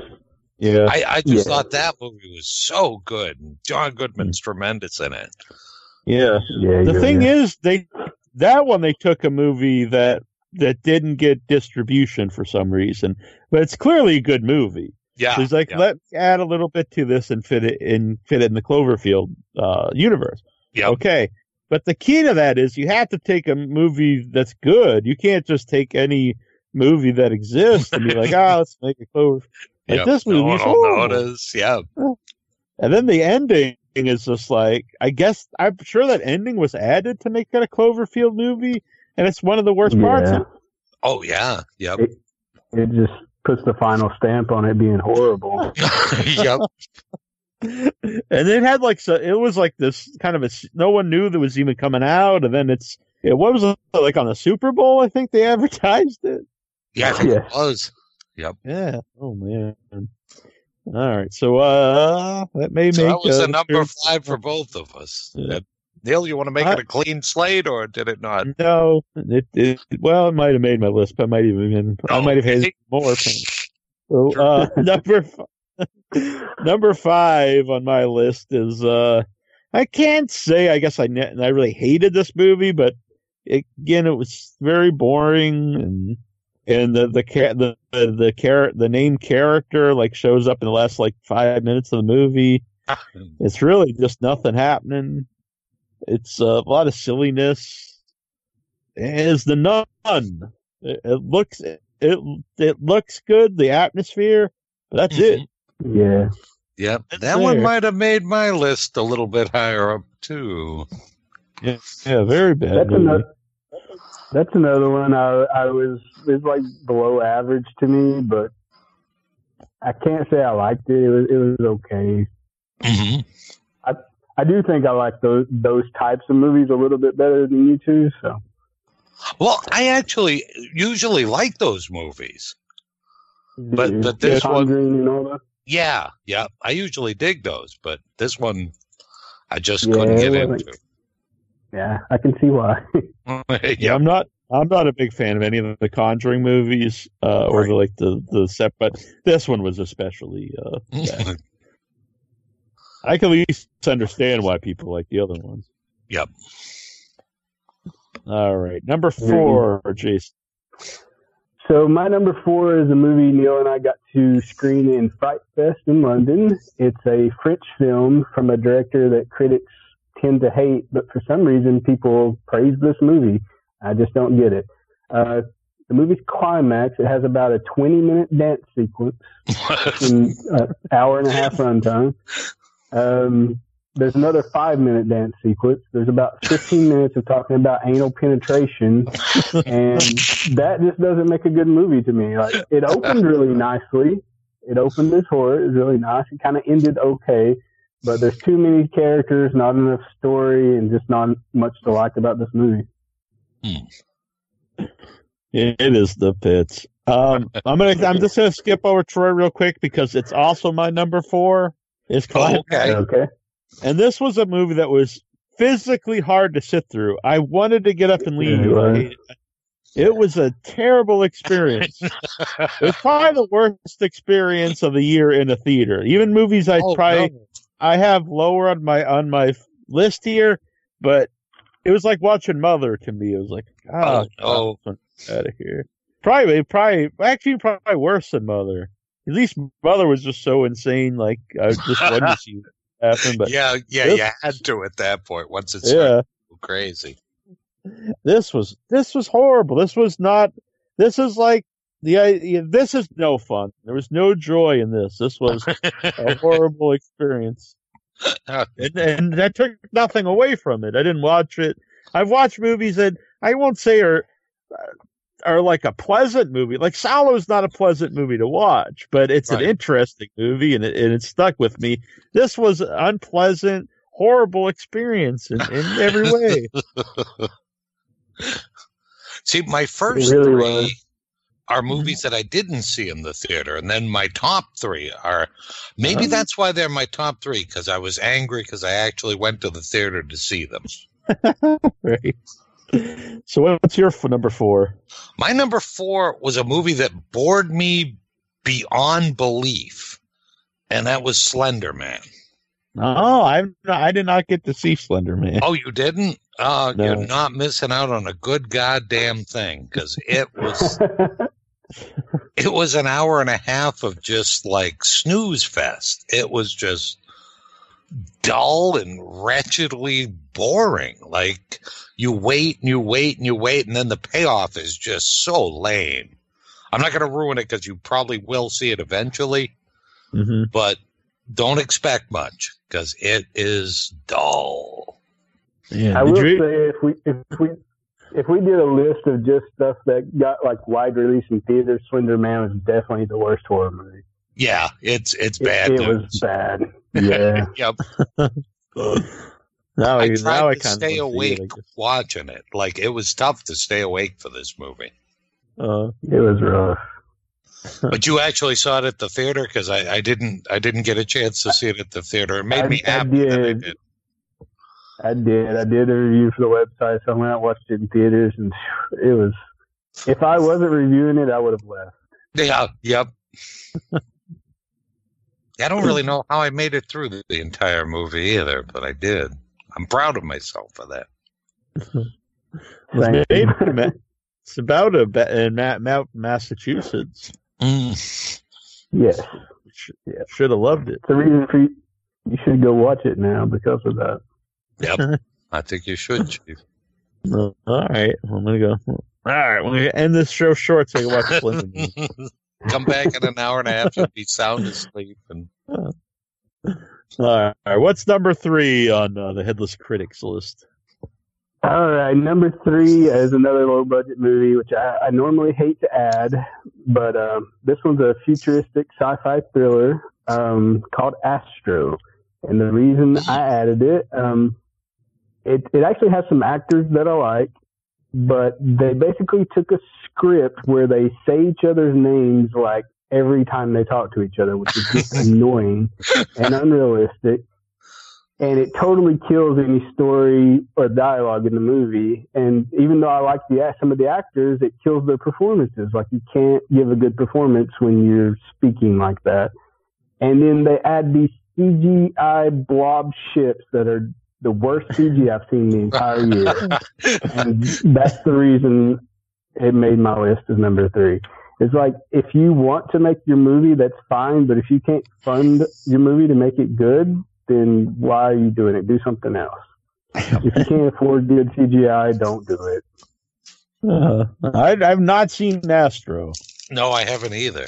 I remember when you watched it, though, when you were messaging me about it. Yeah. Unfortunately, it did have some actors I enjoyed, and some performances that would have been good, but just killed it with dialogue and CGI. It was really bad. All right. Troy, what's your number 3? My number 3 was the first of my bottom 3 that I saw at the theater with you, in fact, nasty one. And that's The Nun. My top 3, it was difficult to pick an order for. But I'll explain, like, once I get to my top 2. But The Nun, like, was... I don't think there was anything I really liked about it, but it didn't annoy me as much as my top 2. That's about the best thing I can say about it. Fair enough. All right, my number 3 is I think a lot of people's favorite movie of the year, and that was the new Halloween. I thought it was awful in pretty much every way. I thought it was completely pointless to make. I think it didn't pay off in anything it started. There's all this build up for Michael Myers to speak, and I'm not dying to hear him speak. But why even bring it up if there's no payoff to it? The new Doctor was laughably bad. The guy screaming, "Look at the man!" The one part I did kind of like, and again, it went absolutely nowhere, is that all the mental people kind of like almost not controlled, but they're kind of like minions of Myers. And again, it doesn't go anywhere. I thought maybe that was once he escaped, right? You thought maybe something would happen there. Yeah, they're just kind of wandering around. I think even as a horror movie, it's not very good. It's just he's killing a lot of just random people they don't even know in houses, and I'm like, okay, I mean, great. all the guys in the movie are like rapey and assholes for some reason. Even like the kind of nerdy guy, he ends up being like rapey. I don't know why he has to be that way. Some of the characters appear and then just disappear, and again, no payoff. You don't know what happens to her rapey boyfriend. The original rapey boyfriend, not the rapey best friend that turns out to be an asshole. Yeah. Then there's like this weird. He's like Creighton Dixon from Jason Goes to Hell. This like he's like a marshal, U.S. Marshal, and he's like out of some other movie, and he pops up, and then he's just gone, and like in the next scene, never seen again. So I was like, whoa, what the hell was the point of that? I have no idea. And then the whole ends like to me completely ridiculous, and it's clearly just set up to make another one. And I don't think anyone in the world was surprised by the end. Like, I did think, like, hey, I think he might be alive. Like, really? Do you think he might be alive? Gee, really, really shocking.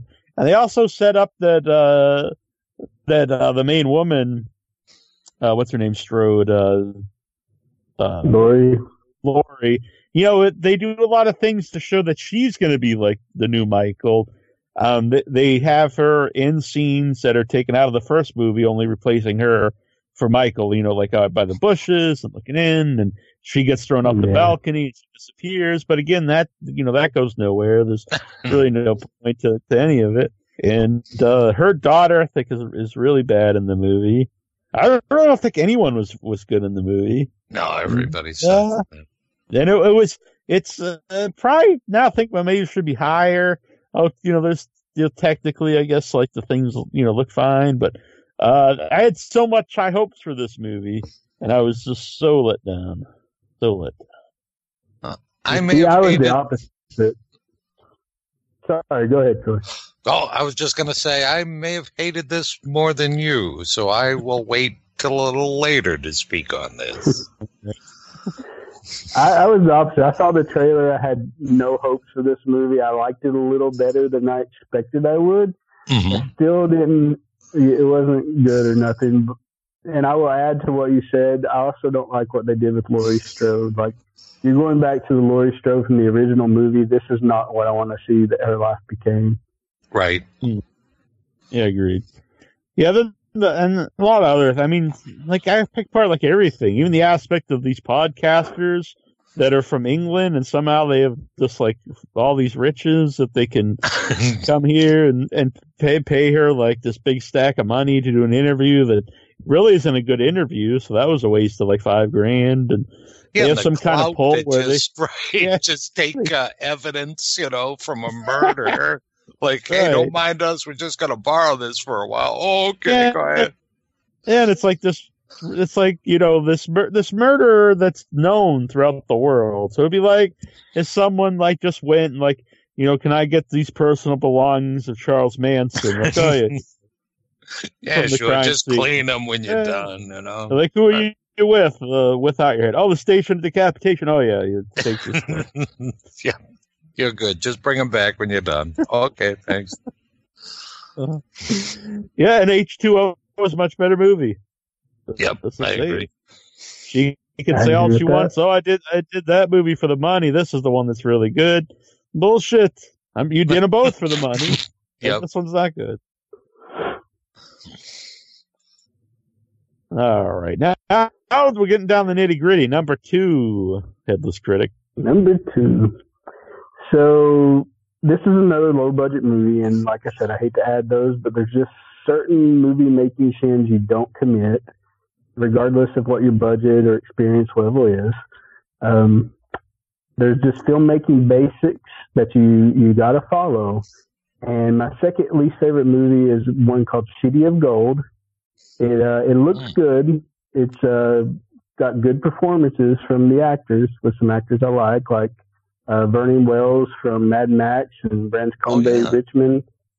The story isn't my type, but that's fine. It was just one thing that just totally ruined this movie.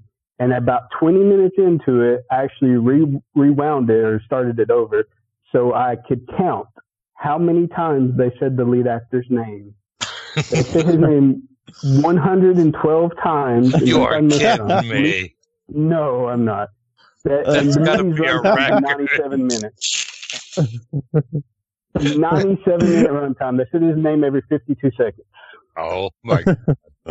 Well, what was his name? Takes you, John Davenport. So they He'll said never John or Johnny. That's pretty awesome. I feel like this movie's claim to fame will be whenever someone else finds it and cuts those scenes out and puts it on YouTube. His name being said 112 times. Yeah. See, this is why there's many reasons why we love Jason, but one of the things is, he watches these terrible movies, so we don't have to. Yep. Well, That's why he is the recommend hardest this one. working man. I recommend you watch this one. It's kind of hilarious. All right, what's your number two? My number two, I debated over and over and over and over again, and it was either going to be your number three or this one. And this one won out just because I know I'm going to ruin my number one, but this one, I didn't have quite as high hopes as I did for Halloween. Halloween, I went in thinking, okay, this is going to be a cool friggin' movie. Mm-hmm. But this other one, my number two, I went in thinking, wow, the ads look really cool. And it reminds me a little bit of a cool, not the best movie, but a pretty neat idea and good indie movie, which was, what was it? Was it Frankenstein's Army? Frankenstein's Army. Yeah. And it's Overlord, which I can't say how disappointed I was in this. There's only one movie that disappointed me more than Overlord, which I thought was going to be a cool monster film with some, World War II sprinkled in for a setting and stuff. And it turned out to be a sprinkling of monster in a World War II unbelievable action movie. This movie I just loathed. I hated everything about this movie. It's on my list here, but it didn't make my top 6. A lot of these movies could easily, it'd be interchangeable on my list. You know what I'm saying? But I didn't like this movie at all either, and I was really looking forward to it. I mean, for me, it's like Nazis and zombies and hell. Did you go wrong? Yeah. I think the biggest sin for me is how uninteresting the Frankenstein character is. You've got, if you're making a movie about Nazis, creating monsters, you can go wild with a evil doctor. Oh my God, yeah. This guy could be Herbert West times 10, Yeah, and he's so just nothing. He's like a totally nothing character. Yeah, I don't even know if they named this guy. He was so unimportant to them. Yeah. Did he have a name? Probably. Maybe they mentioned it in passing. It was, Dr. Wilhelm's doing this. Yeah, if they said it 100 and something times, we'd remember. Yeah. The look of the movie was weird. I remember when the plane was crashing, there's just something I didn't like about it. It looked very cartoony, comic booky, or I don't know. It was not good. Too polished too. Yeah, I agree with that. And then there was no Nazi symbolism, even though I think they even mentioned Hitler, but there's no swastikas, there's no SS symbols. They're all quasi swastikas and stuff. And it's just I don't know, you're making a movie, had the balls to put some swastikas in it. Yeah. Yeah, just a huge disappointment, this movie, because I really went in thinking, wow, this is going to be a cool flick. And then right from the get-go, it just started to bore me, and then it just got sillier and goofier and dumber. I hated this movie. Yeah, and the monster stuff is few and far between. The monster stuff is good. Visually, the monster stuff I dig, which I think only makes me angrier because it's man, you missed it. Yeah, you missed a golden opportunity. This is a movie that needed to be more exploitive. Just go crazy with your Nazi doctor and amp up the monsters, and maybe you would add some. Yep, so true. Kind of reminded me of a video game, the way they did it. It's very clean looking and... Oh, yeah, you're right. Yep, it had that vibe to it. But, man, what a disappointment. Because I really was looking forward to it. Yeah.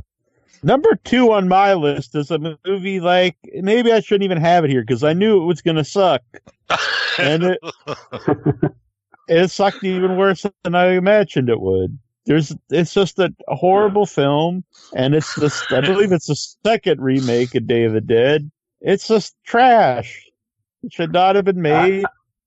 It's a garbage film. I considered that for my list. I did.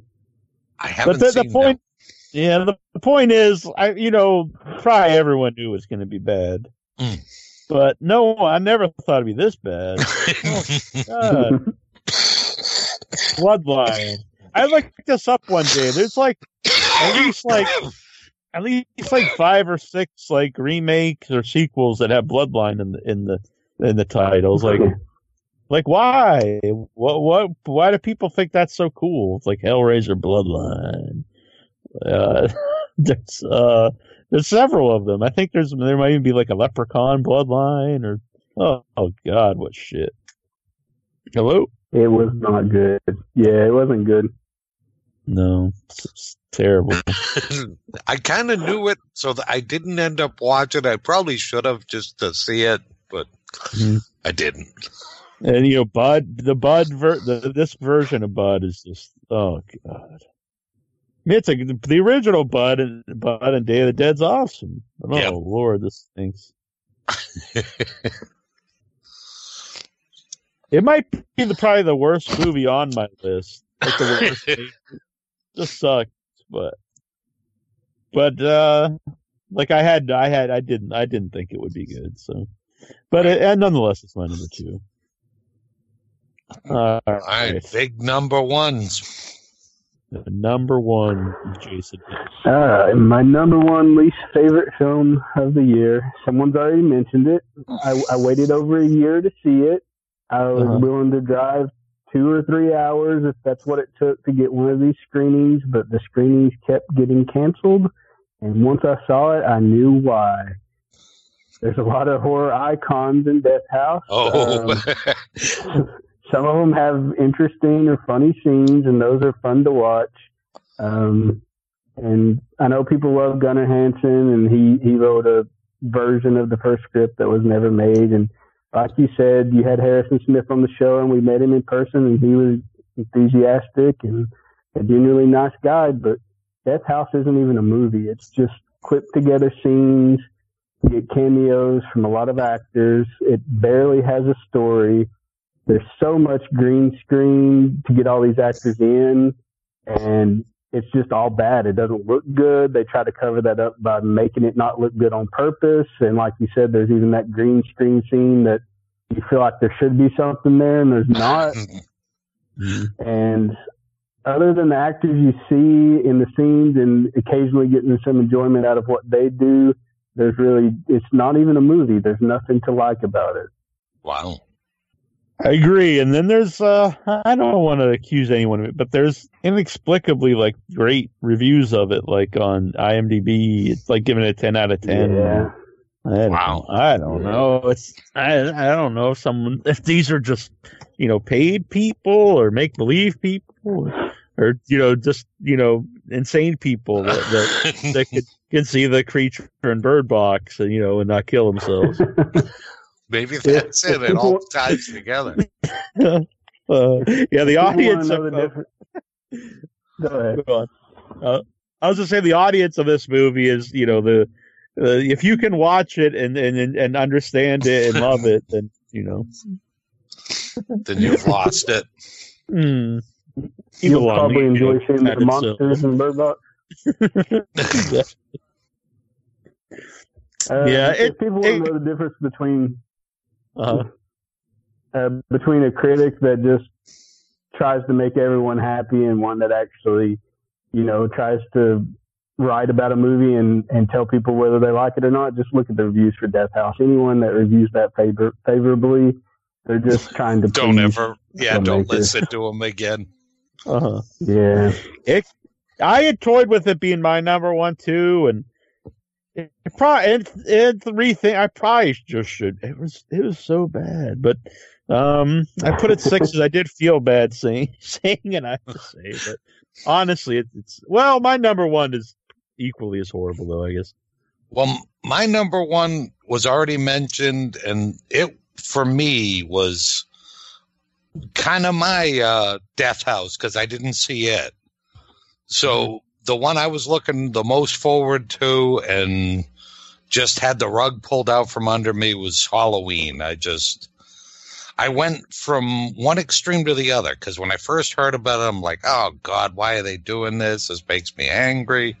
Mm-hmm. And then I got over that when I heard the people involved, and then I believed the hype, and I shouldn't have done it because then I was like, wow, this was just crap for the just for a buck. That was all. Yeah, both of us were hoping it was going to get better, and then eventually we just looked at each other and like, I don't like this. Oh man! So my number one was already mentioned as well. I just thought this was just really a worthless film, and that's Cloverfield Paradox. Oh yeah, just the pits. Yeah. And at least Death House did have, like, I don't know which is better or worse. The fact that Death House does have, like, cameos that, like, hey, that's cool. That's so-and-so.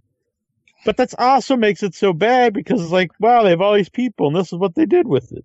Yeah, that's pretty sad, really. So maybe that should have, that might have, should have made you a little angrier, maybe. I don't know. And it really is bad filmmaking. I hate to pile on the man, but wow. Any honorable mentions you want to mention that almost made your list? For me, no. I consider Day of the Dead, Bloodlines, like you had mentioned before. Another one that I really just disliked was Mohawk. Oh yeah, I agree with that. Yeah, I agree with that. But I don't think that's a horror movie. And I know someone who likes to argue about that, but it was billed as a horror movie. It was, yes. Very disappointing because his first movie was my favorite movie of that year. When he made it a couple of years before that. We're still here. We're still here. Yeah, that was great. Yeah. Oh, that's made by the same person? Yeah. Oh. Ted Geoghegan or something. Yeah, I was very, very shocked that it was so bad. And it wasn't one of my least favorite of the year, but for theatrical releases, Stranger Prey at Night was not very good at all. Okay, because I heard things about that, but I haven't seen that one either. Yeah. And this it was actually okay, but there was a lot of hype about Steven Soderbergh filming a movie called Unsane on an iPhone, and it looks like shit. Like, I watched it in theaters. Like, why did you film it on an iPhone when you can get better quality cameras? Like, you're a big name director. So I'm not that seeing alone that. was worth mentioning. Just because you can do something doesn't mean you should do something. Right. No. I could paint my self-portrait in shit, but I probably shouldn't. If you send me a picture. I've got a few here that besides one that we already went over, that didn't quite make my list, but I had written down. Ones that have not been mentioned yet was Boar. There's another one I was looking forward to, but and I love the poster for it and everything. It just looks so cool. Just such bad creature work. It's like it's like a boar, stuffed head, and just kind of moving around. And then you do get to see professional wrestler Nathan Jones battle this giant boar, which I did get a kick out of. Yeah. If it was short, I might have just liked it. But... Yeah. I think if it was 10 minutes and it was just something like that, I would probably like it and be like, this rules, but sitting through an hour and a half for that is rough. Oh, yeah. Yeah. And then the end, you get this CGI boar, which is I'd rather just see, this immovable, just stuffed boar than some of the worst CGI I've ever seen. Wow. It was bad. That was very, very strange. It's almost like it wasn't finished. Yeah. Let's get that. Hellfest. I originally wrote down, but I thought I didn't really like it, but it's I didn't hate it either. I just thought it wasn't very good. So I didn't get that on my list. The thing that should just go on my list is this new thing where if you don't like a movie, you're too dumb to get it. Yeah, I hate that. That's like the ultimate cop out. You know. Because I heard that. You can say that about everything. Yeah. Yeah. And now there are people saying about the house that Jack built. It's like, if you don't like it, you just don't get it. Like, no, I got it. It's not that hard to get, but it's just not very good. But it's definitely not the worst movie, so I didn't put it on my list. But I didn't want to mention it. Okay. All right, now let's get to the best. Yeah, can we get some upbeat? Yeah, we're a little down. We're a little depressed. These are all the movies that bummed us out. Yeah, this was hard for me because I have a giant list. I have a giant list of movies I loved. It was hard to narrow it down to 6. Well, because you guys saw so many movies this year. It's kind of amazing. It kind of boggles my mind. I had a website I could go to just reference all the movies I liked this year. That's withoutyourhead.com. I love that website. Yep, it's a fun website. All right, who's going to start with 6? We'll start with Jason, or should we reverse it? Neil, you want to start? Sure, I'll start here. All right. So again, it's very hard to pick a lot of. I'm going to have a lot of honorable mentions because this was very hard for me. So 6, I have. Speaking of like anti-joy and stuff, this was the reverse. This was a movie that was very fun, and it was one of the best experiences in the theater. And outside of a festival, because festival, you're filled with people who love movies. This I just saw in a regular theater in Boston, and everyone was laughing and clapping. And I was like, wow, this is fun. People are into this. It is a fun movie. Plus, after a while, it's a lot of fun, and you're into the characters. And when things start to go bad for them, you actually feel bad for them. And there's Anna and the Apocalypse. The music works. The music's very memorable. Everyone's very good and likable in the movie. Very likable cast. The one villain in the movie is excellent. The zombie stuff works. So it works as a horror movie, works as a musical. It's a weird combination of things, but totally unique. And it's a Christmas horror movie. So I loved it. And on the Apocalypse. Awesome. All right, that's another one I haven't seen. Yep, me either. Yeah, I highly recommend it. I loved it. There are 2 movies that I definitely wanted to see that I didn't, and that was one of them. That one and the new Suspiria. I didn't get a chance to see either one. Same here. I did not get to watch either one of those. No, all right. And I have a feeling that both of them might have made the list had I seen them. Might have made mine. We'll find out. All right. So my number 6 was a similar thing where I didn't know what to expect from this movie. And you and I went to see it, and I ended up loving it.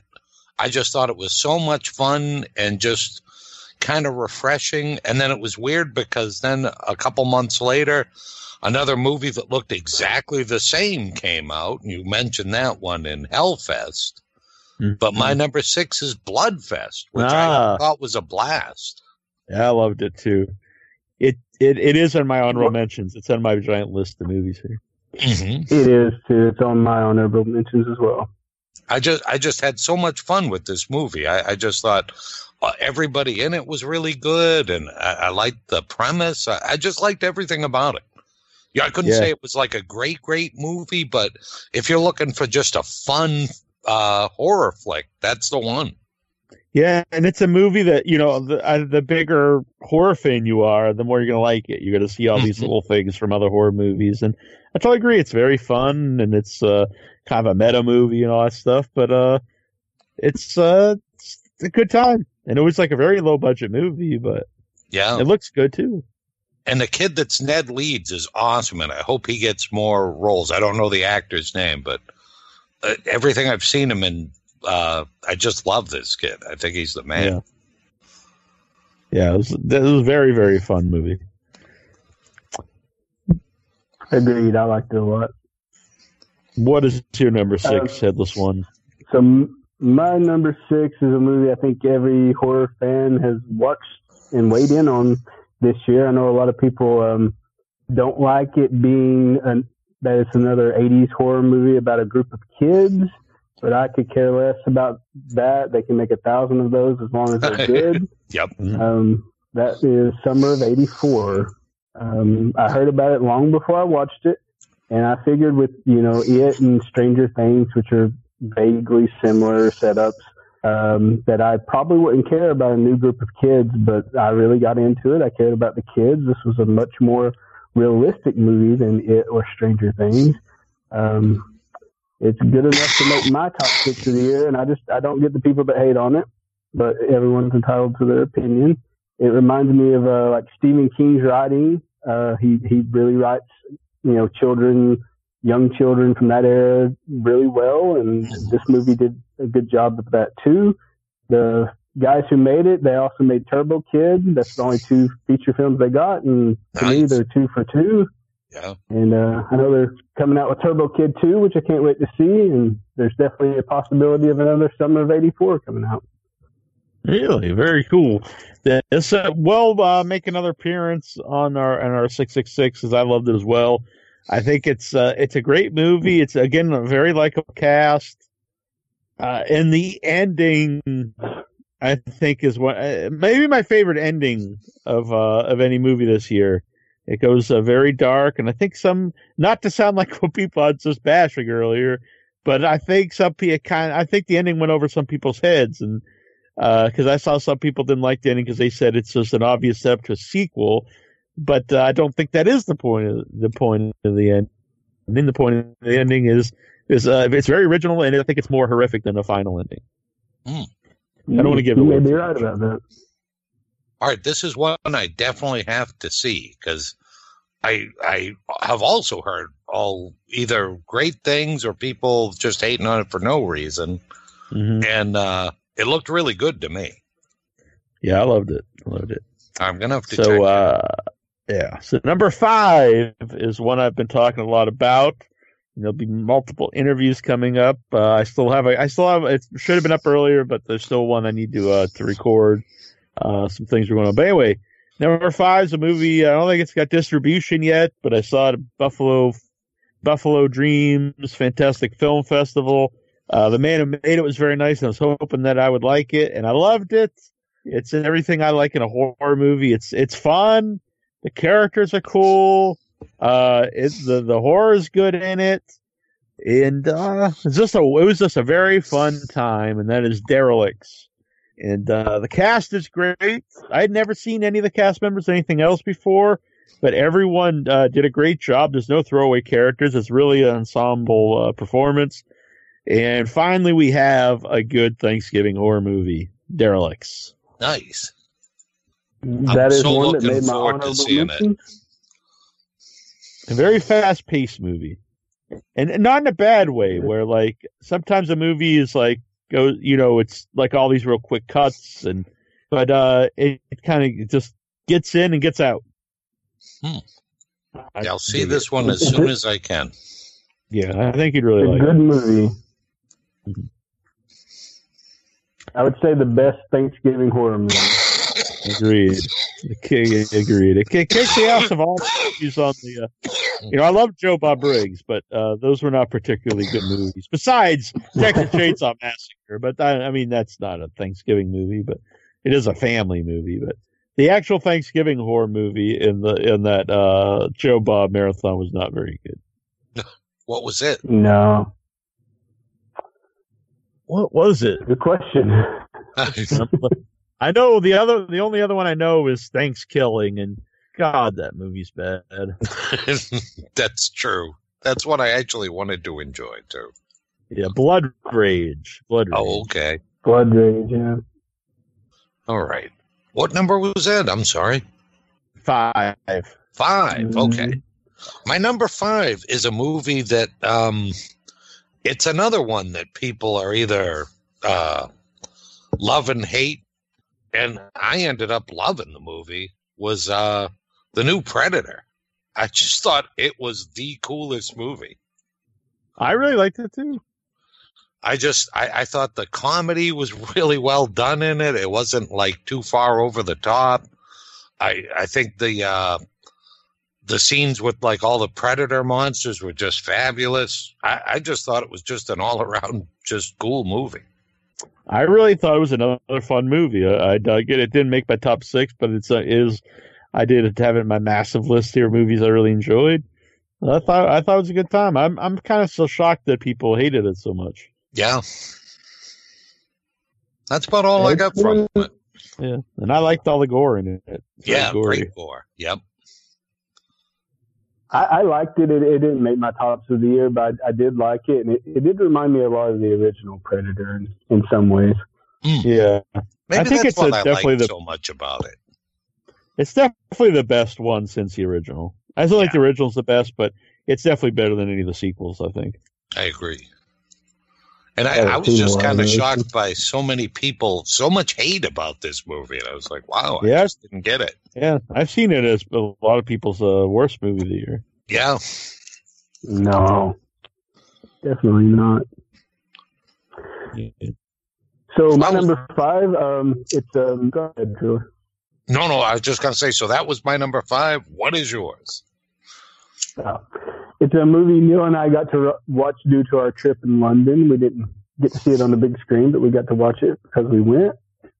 It's one that hasn't been released yet. They're on playing at festivals, but when it is, I expect big things.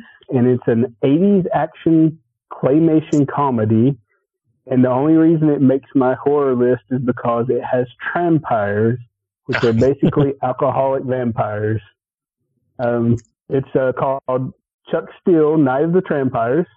It's claymation that's taken out of Tim Burton's hands, and it's made for adults, and I absolutely loved it. And if anyone wants to go to watching movies section of withoutyourhead.com, you can read my review where I basically quote the great dialogue in the film, the entire review, because the dialogue in the movie is just great. And I think they're going to repackage it and maybe get some celebrity names to voice some of the characters. And I'll be surprised if it doesn't get like a wide release across the U.S. Yeah, the animation's tremendous in this movie. Yeah. I just loved it from the trailer. Just watching the trailer just made me laugh the entire time. I can't wait to see it. Yeah, it's kind of like what the Happy Time Murder should have been. Uh-huh. Where it's like, it's awful. Is it? I haven't seen it either. Yeah, it's horrible. It's got a lot of 80s stuff in it, but played up, and it's just a really fun, crazy time, and it's a totally adult movie. Yeah, that one I can't wait to see. I think Troy would like it. I think so too. You guys have got my appetite with these so far that I haven't seen. My number 4 has been mentioned, and that is Summer of '84. I thought it was great. That's a movie I've watched more than once. I think all the performances are great. The kids are all very likable. The adults are well acted. And again, the endings is haunting, I think, and very original. Very original. I've never seen this ending in something before. I loved it. It's the Summer of '84. Very unexpected ending, too. Mm-hmm. All right, if I didn't want to see it before, I definitely do now. And that was number 4? Yeah. All right. My number 4, I'm pretty sure this was from this year. This might be the only one that I kind of question whether it was this year or last year, is A Quiet Place. No, it was this year. Oh, okay. It was this year. All right. I really dug this movie. I really liked it a lot. I thought the setup was really cool. I loved the monster in it. I just I liked it. I liked it a lot. You know, it's just a really cool flick. I liked it too, and I think it's probably the only really heralded movie of this year that I liked a lot. Seemed like a lot of the big hits that were at the theater that people went crazy for. I really didn't care for, but A Quiet Place I liked a lot. I got to see a advanced screening at the theater, and again it was a very cool experience because everyone in the theater was like, you could tell they're on edge. They were being quiet themselves. You're kind of like part of the movie, and it was very cool. I didn't know how it would play with like a big audience, being so quiet and everything, but it totally worked. And I had a fun time watching too. It's one of my honorable mentions. Excellent. To me, that makes me wonder if the people who don't like it are the ones who saw it on like DVD afterwards, because I saw it in theaters too and I loved it. Yeah. Mm-hmm. Yeah, really, I have no complaints with the movie, really. Like, I really just dug it. Yeah. I liked it a lot too. There's another one I saw some people hating on, which, people, hey, whatever you want to do. But, yeah. Number 3 is, I believe I'm the only one of the 3 who saw this movie, but I've still got to do my number 4. Oh, sir. You're number 4. I'm sorry, Mr. Mitt. That's my number 4 is a movie that came out of Mexico in 2017, but it got to the U.S. This last year. I think Neil first caught it at the Boston Underground Film Festival, and he told me to check it out, and he was right. It was one of my favorite films. He had the director Isa Lopez on the show, and that's Tigers Are Not Afraid. It's a fantasy horror about homeless children on the streets of Mexico. And there's a hint of like magic in the presentation. It kind of feels like a Steven Spielberg-esque, but with horror, and even like maybe a little Guillermo del Toro. I naturally love movies about like kids, like I said about Summer of '84, like kids grouping together. And Tigers Are Not Afraid is like a fantasy film, but it's also got like brutal realisticness to it. So I don't know what this one. I don't think this one's found distribution yet, but it's playing in festivals still, and it should get out there on DVD eventually for people to watch. Yeah, I loved it too. Actually, I'm not sure why I didn't have my top 6, because it was one of my favorite movies of the year, and I love the mix of real horror and the fantasy horror and the idea of using your imagination to escape, the realities of horror. Great movie. Yep. Great movie. I know when I talked to the director, she said the ending is meant to be taken, a certain way, but I think it's kind of left up for me watching it, where you don't know if it is, if it is supernatural or if this is in her head. You know what I'm saying? But I personally like it. I agree. I do too. I'm gonna have to see this one too. Yeah, it's a wonderful movie. It should be in my top 6, now that you mentioned it. But I don't know what I'd take out. Let's see. Number 3 for me is a movie I believe I'm the one who saw it. I loved it. And this might be blasphemy, but I actually like it better than the original the original one. Which original one for me is really about the atmosphere and the music and the dreamlike feel of the movie, not so much a plot or other things in the movie. And that is Suspiria. I thought it was definitely one of the best remakes ever made. Great movie. I hope the copy I did see of it was a screener, and it did take me out a little bit because it has like screener written like right in the middle over people's faces. So I hope to see it on the big screen.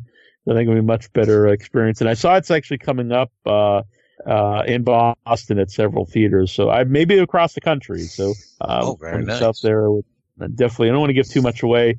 I will say I think the ending of Suspiria is a much better done, similar ending from Hereditary, but for me it's a much better finale. I love this movie. It's great. There's a lot of like subplots in the movie. What the movie's really about. This is a wonderful movie. Great. I can't wait to see that one either. Yeah, I mean it works. I think as a horror. I think it works as just a straight up horror movie for watching it. And it also works, something more if you think about what the metaphors of everything that's happening. Mm-hmm. Well, my number 3, I saw this one due to the recommendation of you two fine gentlemen, and I wasn't let down in the least. I thought this movie was freaking cool as hell, and that was Mandy. So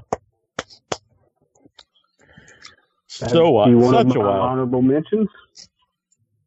It was just craziness, just like from beginning to end. Well, I mean, it doesn't start off like just as crazy, but as it progresses, like it just gets like just madder and madder. And I love Nicolas Cage in it. Like it's got great cameos too, and just all around, like just a crazy wild movie. I liked it a ton. Yeah, I know. For me, the beginning works better than it did for Jason. He didn't like the first half, but I like all the elements of the movie. I like the slow pace of the beginning and the weird atmosphere that's building. You get really uneasy at the beginning. Yeah, and I love the strange, demonic biker gang stuff. Oh, yeah. And then like basically right in the middle of the movie, kind of bridging the two parts of the film, is with Bill Duke, who's great.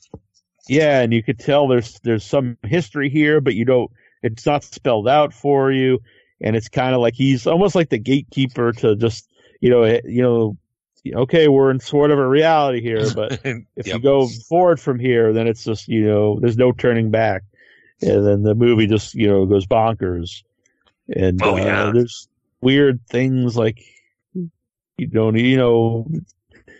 doesn't even necessarily make sense and everything, but it's just this madness, and you're totally sucked into it. It was a movie I wish I would have saw on the big screen because the music is very pounding, and I think if you were like there, you'd really feel that and be immersed in the movie. And then Nicolas Cage, now that he's old and crazy, he's making tremendous horror movies. Oh, he's the Mac Daddy now. I can't wait to see more stuff from him. The kind of like once you get past the first half, the second half of the movie is almost like what the cover of like an 80s heavy metal album would be if it was a movie.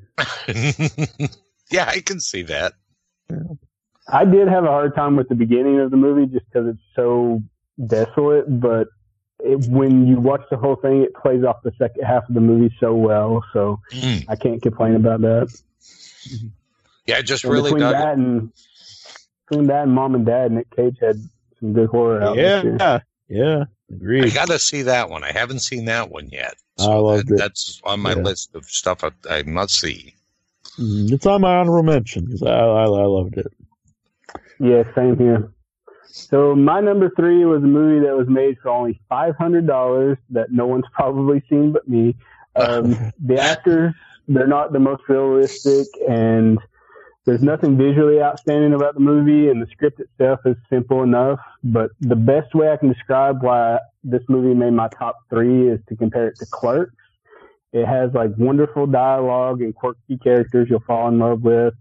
It's not traditional horror, but it's about a ramekin baking dish that controls a girl after she moves into an apartment.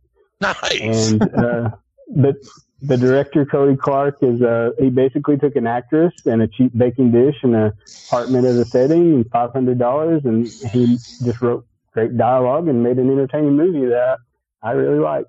And I hope it gets out to people someday. Nice. Yeah. I'm very intrigued now. Yeah, me too. So you guys bring the mysterious every now and then. Mm-hmm. And I'm a fan of ramekins. I have a set upstairs with. I always make a mean brulee. I don't know if this is common knowledge, but I did not know. Did they ever talk to you? No, not yet. Not yet. It's a lot of whiskey. Your arm gets very sore, like making a creme brulee, because it's whisking and more whisking. I was surprised I liked it too, because when you start any movie, you can tell it's not so professionally done, but some movies you just give a chance and they pay off. Well, it's good to hear, though. So now we're getting to the nitty gritty, as I said earlier. The top 2 movies. We're getting to the hard stuff here. So now my number 2 is, I talked about some stuff that, like a really fun movies, and Suspiria makes you think and all these things. And this is a movie that plays on another side of me, and that's just brutality and gore and killing, and that is Terrifier. I love Terrifier. It's just this brutal movie. Some people say it doesn't have a plot. That doesn't really concern me. It was an awesome movie. Why he's there, why he's doing it, who knows? Who cares, really? Yep. It was very well acted. Art the Clown, possibly the best clown in movies, and a plethora of awesome killer clowns. Yep. He's fantastic without, even speaking dialogue, his movements, his mannerisms. I think both the girls are great in the movie. It's got a nice kind of like 70s feel to it. Maybe 70s, early 80s kind of stuff. To me, it's like a slasher film that was not censored, so they could do whatever they want. And I watched it. I loved it. It appeals to the gorehound in me, and that's Terrifier. Loved it too. I might have even liked it more than you did, Brother Clown. It has one of the best scenes of cutting someone in half ever on film. Oh, hell yeah. Yep. They don't cut away from it. Nope, it's great. Excellent choice. My number two, it's funny. I was going to go one way or the other. And so I had one movie filled with gore and craziness and just a wild, wild movie. And then the other one was just like a really neat ghost movie. And I kind of debated which way to go. But my number two ended up being Ghost Stories, which I probably liked a lot more than you guys did. I liked it. I just saw it recently. Very well acted movie. Yeah, Freeman's great in it. Martin Freeman. I love that guy. I don't know if that one where he's bringing the daughter in the zombie wasteland. Yeah, Cargo. Yeah, that one I really, really dug too. But this movie really grabbed me. I really liked everything about it. Mm-hmm. So I liked all the wraparound stuff. Yep. So that's my number two. My number two is Ghost Stories. Yeah, I think it's a fine choice. Very good movie. I just finished that one today, actually. Oh, did you really? Yep. I did. I enjoyed it. What is your number two? My number two, I may be the only one who just fell in love with this movie, but for me it works on two levels. It's both a slasher of sorts, even though there's not really a high body count or anything, but it's also psychological horror. And I don't want to give anything away, but Ghostland, which is also called Incident in Ghostland, I don't know if they renamed it or what, but at one point the film offers up two possible realities, and to me that's what made it so great. And as an audience, you have no idea which way they're going to go, but luckily they went the way I wanted them to and went back to the reality I liked the most, and I thought it was just outstanding. One of my favorite movies of the year. Wow. It's actually on my honorable mentions because I thought it was a great movie too. I don't know how many people get to see it because it was one that we got to see a trailer for from Fright Fest, I believe. Oh, okay. Yes. It is now available on Amazon, though. People can check it out. Oh, nice.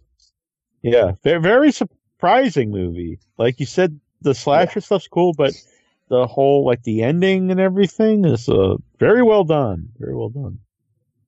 I agree. It's kind of like another movie that's going to be on my honorable mention a little bit later. I just saw recently. I think I know what movie you're talking about. Yeah. So my number one, my horror movie of the year, debated between Terrifier and this. Totally different movies. It's already been mentioned, but I think it's a masterpiece, and that is Mandy. Nice. Loved it. Yep.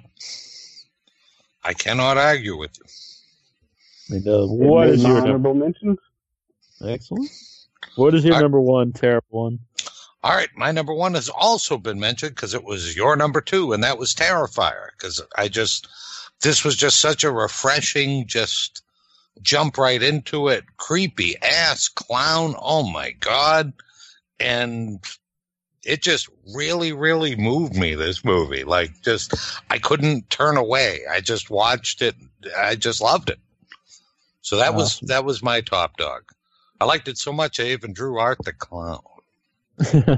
Which was, I believe, Jason got in the Secret Satan. Yep, so that's pretty cool. They won the artwork for choice from a long time, so I'm happy to have it. Excellent. Either of you guys watch All Hallows Eve, which also has Art the Clown in it? I have not. Haven't. Yeah, I gotta watch that. It's like an anthology one. It is. He's kind of in the wraparound, but it's the director's short films, and he kind of just wrote a wraparound for it and turned it into a feature. But it's good. It's not as good as Terrifier, but he's got a couple of good shorts in there I really like. Nice. I have to need to watch it. It's a different actor playing Art the Clown. How do they compare? I like the original actor. I did, but it's a lot shorter, so it's hard to compare them. Like the actor in Terrifier definitely got more leeway to do more because he's the primary actor in the movie. Mm-hmm. And what is your number one? My number one has been mentioned as well. Everyone's been going crazy over Bird Box, which is fine, but to me, A Quiet Place is like Bird Box, very similar setup, but it's just much better.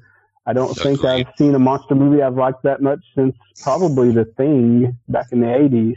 Mm-hmm. I know a lot of people had a problem with the ending. It was a little bit corny, and it was, but it didn't ruin the movie for me. And I'm a big John Krasinski fan from The Office, and he's a great writer and director, and he dabbled in a few feature films before this, but I never expected him to do horror. But no one expected Jordan Peele to do horror last year either, and he made Get Out, which was phenomenal. And I think they're both just good storytellers, and that's what makes for good movies. And this one just came out of the box and just blew me away. It's 5-star horror for me. It's my favorite film of the year. I can't argue with that one either. I love that movie. I loved it too. So it didn't quite make my top 6, but I thought it was great. And I think we're all in agreement. It's a really good movie. Yep. A lot of good movies this year. Yeah, there were. So let's get into some of these. What were some of the ones that you didn't quite make your list, but could?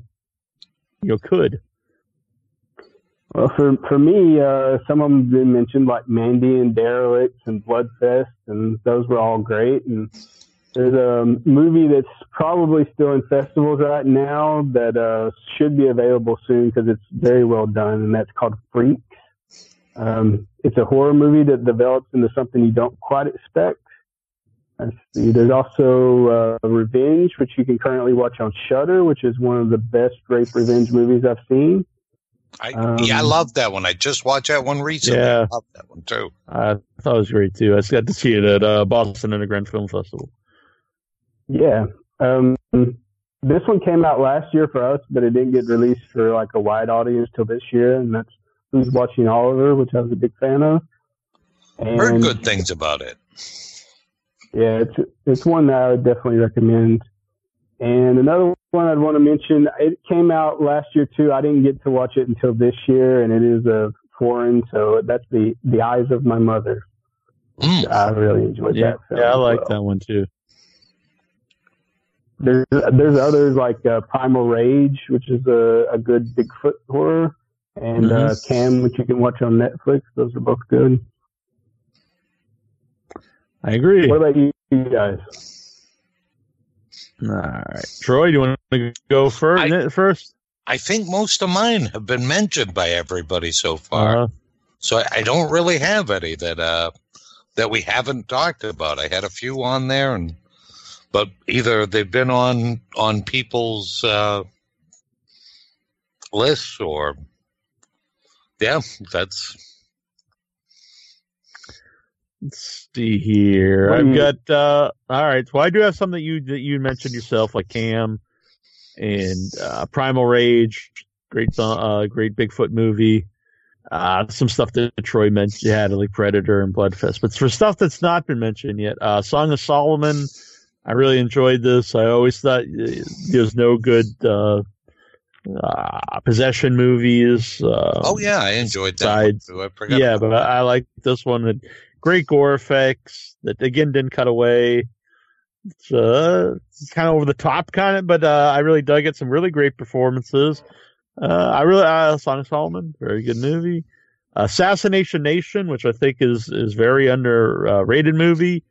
Went in thinking I'd hate this movie, but it was one when Movie Pass was still working. I was like, what the hell? I'll watch it. Very surprised. I loved it. Mom and Dad with Nicolas Cage and a great cameo at the end. The First Purge, which I thought was the best of the Purge movies. Clickbait. Like it. Yeah, Clickbait's one of my favorite movies we saw at the festivals. By not because Sophia and Michael made it, but I really enjoyed the movie. It's probably my favorite comedy horror of the year. I really dug it. Bring Me Your Dead. That was the name of it. We saw it at Boston Underground Film Festival. I'll Take Your Dead. I'll Take Your Dead. I'm sorry. I'll Take Your Dead. Thought that was awesome. Upgrade, I thought was a very fun movie, very underrated movie. And Doom Room, which I just saw recently. I believe it comes out in January, so technically probably a 2019 movie. But that was a very surprising movie, Doom Room. Very well made, very thoughtful movie that deals with real horror and trauma. And you know, some movies you watch and you think it's in reality, but maybe it's in their head. And this was reverse of that. It's clearly not reality, but how much of it is dealing with reality. So, really well made movie. And people check that out. Doom Room. So there we go. Oh. All I right. agree. I'll have a review of that soon. Oh, excellent. Excellent. Like I said, I technically might. Oh, there was one more. I forgot. I was saving this for last because it could have been. It would have made my list, but I had to put in a rule that I normally hate people talking about, like, oh, is this a horror movie or not? I think who cares? But I had to think about this myself. I don't think it's a horror movie, even though Bigfoot's in it. But I loved it. It's one of my favorite movies of the year, but I couldn't put it on my top horror movies list, and that is The Man Who Killed Hitler and then The Bigfoot. Oh, okay. I think it's a beautiful movie. I agree. It's a beautiful, beautiful film. Yeah, it's not really horror. It's like the all-American drama, I guess. Yeah. There's one movie I've been seeing the trailer for, but I don't know if it's available anywhere yet, and it's called Possum. Oh, yeah. Have you guys seen that. it? Oh, how was it? Yeah. Because it really looks interesting to me.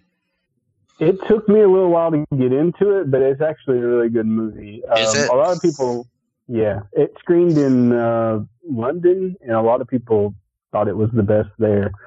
I liked it. It wasn't one of my favorite of the year, but it's definitely good. Okay.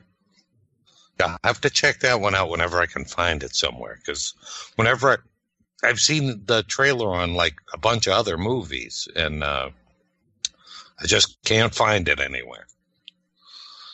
Well, there's a great review of it on withoutyourhead.com. Excellent. Excellent. There is indeed. There was a lot of cool shorts we saw, but keeping these to features. Yeah. Yeah. So I think it was some people say, there's no good horror movies out there, but there's a lot of good horror movies out there. Sometimes you just gotta look for them. Yep. Yeah, it's like anything. Right. You just gotta read through some stuff. Feels like 2018 did better than 2017, which is really good for horror. Yeah. Yeah. Yeah. The rise of horror here. It's good for everybody. Mm-hmm. Makes us all happy. It does. It does indeed. All right. Anything else you'd like to say about the year of 2018? Had a lot of ups and downs, a lot of bad things personally. Our uncle died, our grandmother died, but also a lot of show-wise, a lot of great things happened this year. I thought it was great interviews. Jason's really become part of the website and the show here. Great. Not only, it's fun to read his reviews, but they've really helped the website and they've gotten out there. They've popped up on like some movie posters and have people, sharing it on, the people involved in movies and fans sharing it, and it helps the site. And it's good to have you as part of the show, Mr. Minton. Absolutely. You're a welcome addition. You. Good to be here. And you're not as shy anymore, so you could come on and talk every once in a while. That's always nice. Well, having me on for a year and recap made sense, and it was an honor for you guys to invite me. So that is why I'm here. Chris Kane is very cool to have as part of the show, doing our bringing us the news. Mm-hmm. Wish him well in 2019. The festivals, I'm really glad I started doing the festivals, and I'm glad Jason went to some because I thought he was kind of on the fence, I think, but I think he realized once he started going with me, they're really a good time. That's awesome. I've had a lot of fun. Much better than horror conventions for me. I like watching movies. So. Yeah, I think that's a better fit for us. I mean, nothing against the festivals, but to get like the interviews, it's almost like we're in the way of what they're there for. But the festivals, everyone wants to talk because they want to get talk about their movies. Mm. Yeah, and the festivals are very nice to us. Boston Underground Festival. I'm really looking forward to go. Hopefully, I'll be all right. I think I'll be all right by March to attend that. Hopefully, if they ever schedule my surgery. But yeah, great year. Some amazing guests here on the show. I hate to even name them all because it's like there's so many levels. It's really a nice feeling for me to have independent artists on the show. It makes me feel like we're doing some good here and getting word of the mouth out about about their movies. That's awesome. And plus, they're genuinely interested in talking to. And then having people on that grew up watching, like Don Coscarelli, Phantasm, one of my favorite movies, one of the most influential movies of being a horror fan. Joe Bob Briggs being on the show. Mm-hmm. There's so many. William Lustig on the show. Oh yeah. Bill Sachs coming on. Who was that? Bill Duke. Yeah, Bill Duke being on the show. Michael St. Michael from the Greasy Strangler coming back on the show. Hell yeah. Michael Ironsides, awesome. Tommy Lee Wallace, man, who made Halloween 3, something I'd sang the song ever since I was a little kid. Yep. It's been a wild year. As far as the show, been fabulous. Mm-hmm. And look forward to doing more shows here in the future.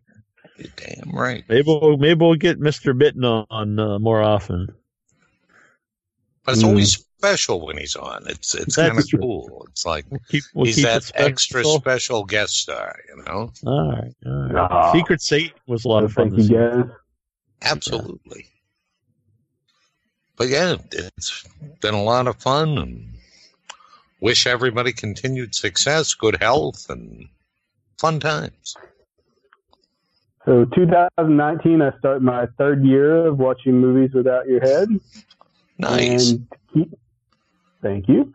To keep myself inspired, I've challenged the director of Clickbait, Michael Epstein, to see who can watch more movies in 2019. Hot damn. Wow. He posted that he's watched like 418 movies, and I'm like, yeah, I've probably seen more than that. So like I this downloaded weekend. the app he keeps track of. We're going to see who's watched more next year. All right. You're keeping a tally, huh? Yeah, I probably won't win, but I should get on this too. I think I was going to say, I think Neil should get in on this. I know I wouldn't win. Download the app and log it when you watch a movie. All right. I'd be like, hey, I watched 40 movies, and you guys would be like, yeah, we watched that this month, but okay. Maybe it'll make you feel like a loser, and like you'll start working harder. That's true. It's like, you sons of bitches. Now I'm going to quit my job and just watch movies. Yeah, man, I'm a loser. I don't sit around watching movies all day. So in this corner, we have Michael, the movie machine Epstein. Nice. I'll have to do a tale of the tape, We have Jason review written mitten. Nice. Let's I get like it. down. Yeah. It's a fair fight. Michael's like 5'7", 35 pounds. Most of that hair. Uh-huh. Yeah, he is a very fair fight. Mm-hmm. He's like a vegan who doesn't eat meat, so he doesn't have that meat muscle. I'm like those vegans who eat meat. I guess they're just liars. So when I destroy him, I can feel good about myself. Right. But I don't think this is an actual fist fight. So it's a battle of watching. It's not like an actual fist fight. I That'd know, be something but still, I if feel we good started about and you just show up and just start like beating them up. All right, Michael, I wouldn't do that. I know. He's a good dude. I watched a movie today. I watched A Class of 1984. Well, log it. I'll have to go log it. I don't know if I watched anything else in the last few days. Might have. I don't know. I'm going to go log this. What is this thing again now? Maybe people can play along at home. The home version. It is called Letterboxd. It's very easy to log movies. It only takes a few seconds. Just log that you watched it. Keeps a diary for you. All right. By the way, I also want to say we have our first ever 2019 calendar, and it'll be shipping out next week. It's limited to 25. Many are already spoken for. I think we only have about 12 left or so. So if you want one, you got to get on this. So message me. It's only $10 plus shipping, $3 in the States, a little more in Canada, and I get to look, but I think it's going to be about $12 to ship to England. And so just message me at withoutyourhead@gmail.com or on Facebook, and I will reserve you one. Or two, however many you want. And if everybody digs them, then we'll start doing this every year. We'll come up with a cool concept for the year and keep cranking out some calendars for everybody. Yeah. And it's much better than Troy, Neil, and I doing like sexy poses. It's actually got like movie monsters, classic movie monsters in it. Yeah, B-movie monsters. Now I think we'll sell more now that you've made that admission. Maybe 2020. So and if you want, we can sign them as well, Troy and I. And if you meet Jason, or if you want to send him your thing and include do they still have self-addressed stamped envelopes, or probably the balls? Are you kidding me? Yeah. And Jason will sign it too if you like. Sure, bring it by. Yeah. All right. So I had a good time here, fellas. As did I. I enjoyed recapping everything with you guys. Thanks for inviting me. And you guys put me I now need to watch another 6,000 movies. Exactly. Get to work, boy. And big congratulations out there to one of our favorites who I talked to earlier, and he's going to be more part of the show going into this year. And that is the Chainsaw Big Bob Elmore, who today got married. Nice. Good for Bob. That's awesome. Great. Just one of the nicest people I've ever talked to. I love Bob. I wish him nothing but the best.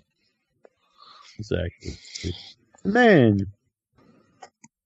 So yep, he'll be back on the show here in 2000. We'll find maybe he'll be bringing the weather again. I hope so. Figured all out. All right. I was happy earlier today, Troy. Now, let's put this out there.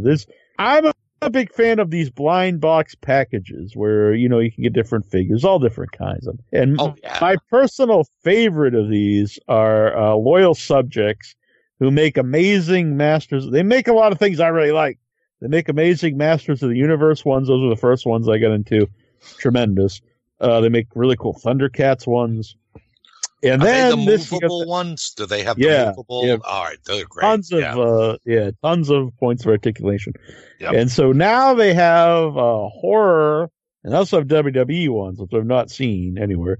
But I love them. And so today I was happy to find them in a store, Toy Biz, I believe the name of it, Dartmouth Mall. I'll give them a plug. Great place, tremendous prices on stuff. And so I was very lucky. I opened up, and I believe it's the rarest one out of 48 packs. And I got the Pennywise, the spider, when he turned out at the end of the first movie. I was like, hell yeah! Oh, that's totally badass. Mm-hmm. Very well. Very excited about this. So very sweet. All right. So thanks all of you listening. Thank you, fine gentlemen. It's been my pleasure. Been my pleasure as well.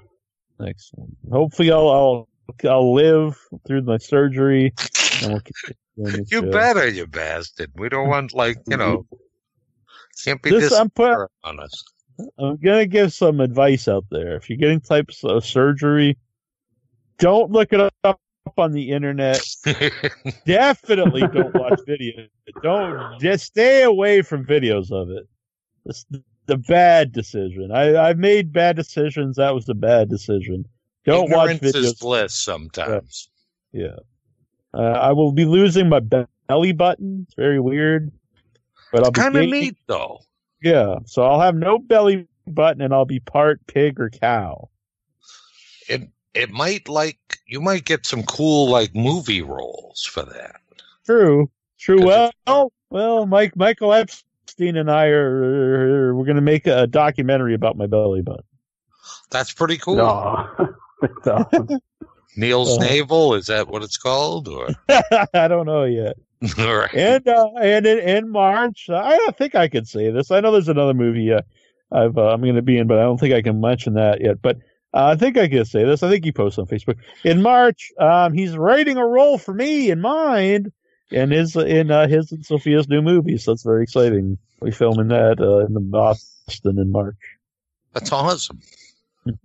That is awesome. Yeah, looking forward to that. It's very and cool.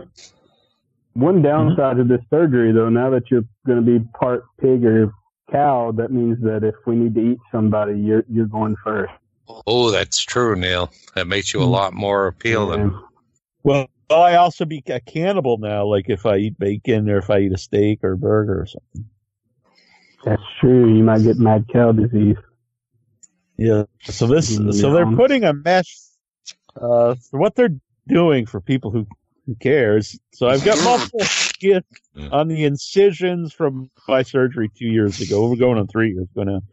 And so to fix these, they have to do what's called separation component or component separation surgery.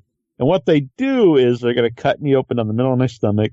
They're going to take the muscle wall and they're going to fillet it and spread it out like an Asian fan.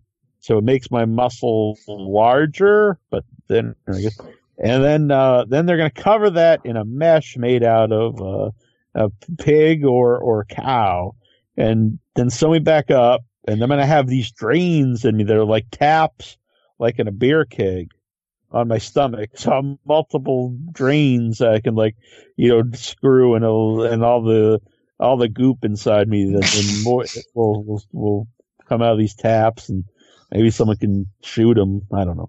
And so that'll be all closed up.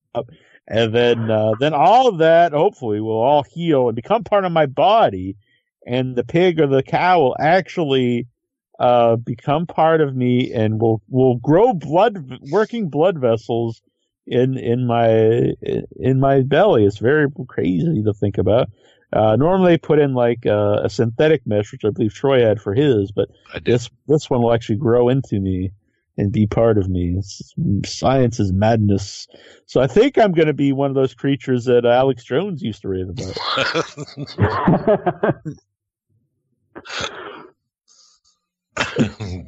Part pig, part human, part cow, part human, part gorilla, part human. Troy survived his surgery. He's doing well. You got this. Yep, no worries. You'll be better for it, Chief.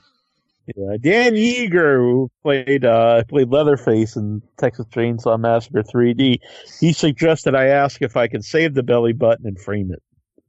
Ooh. Interesting. Maybe if that happens, you guys better get in on Secret Satan next year.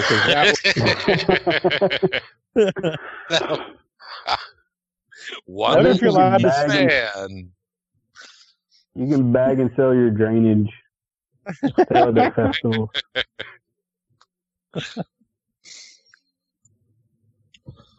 I guess you will be man bear pig or man cow pig now, won't you? Exactly. Which I do have actually in Phone Destroyer.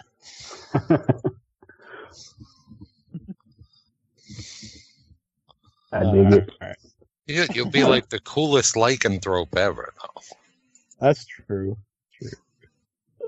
So if you want to make me feel better and send me gifts, I have no shame. Send them to Neil Jones, 2 Campbell Street, Sandwich, Minnesota, 2560.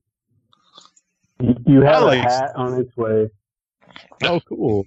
You have something coming your way as well. I'm not telling you what it is. Oh. Trying to woo me. I think you'll like it. Hot stuff.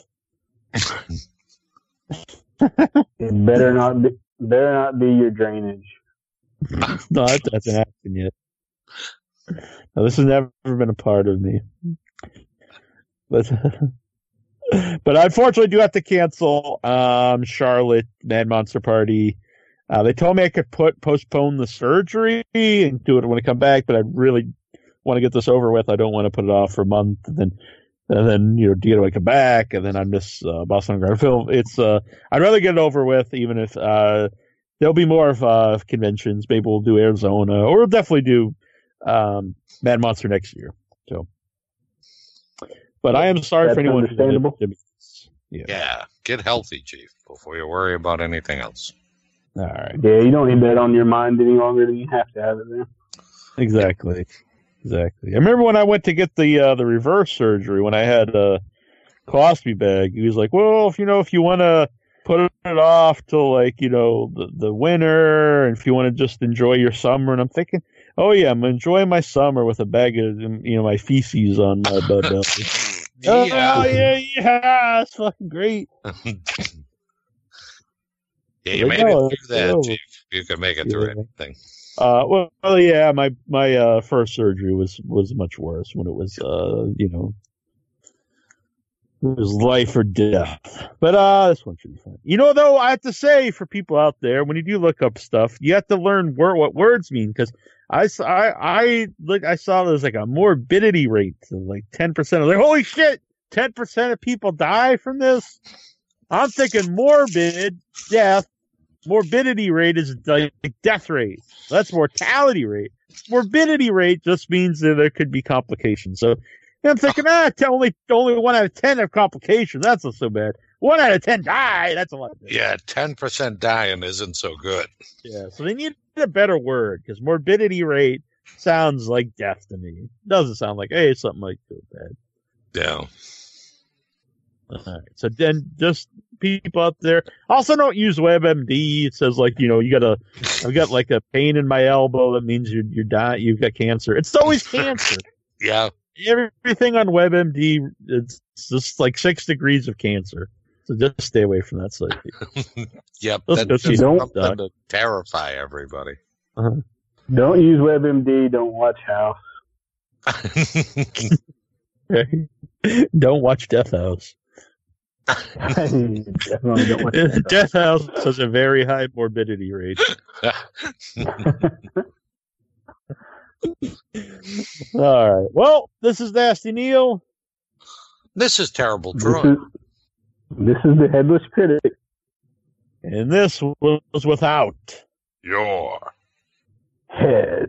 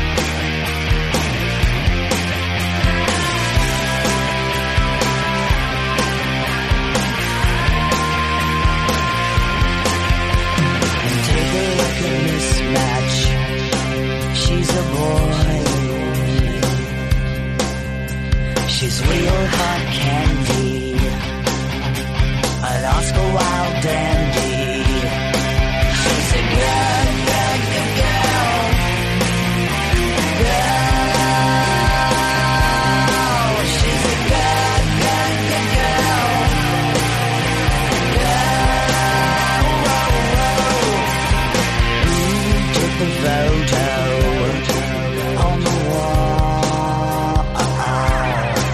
All the boots, they're so red, they make her 10 feet tall. She's a good, good, good girl.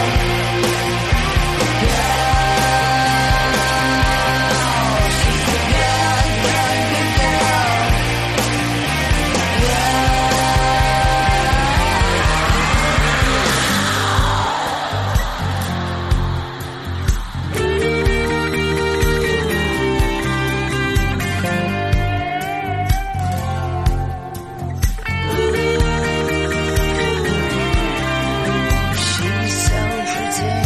She's so pretty,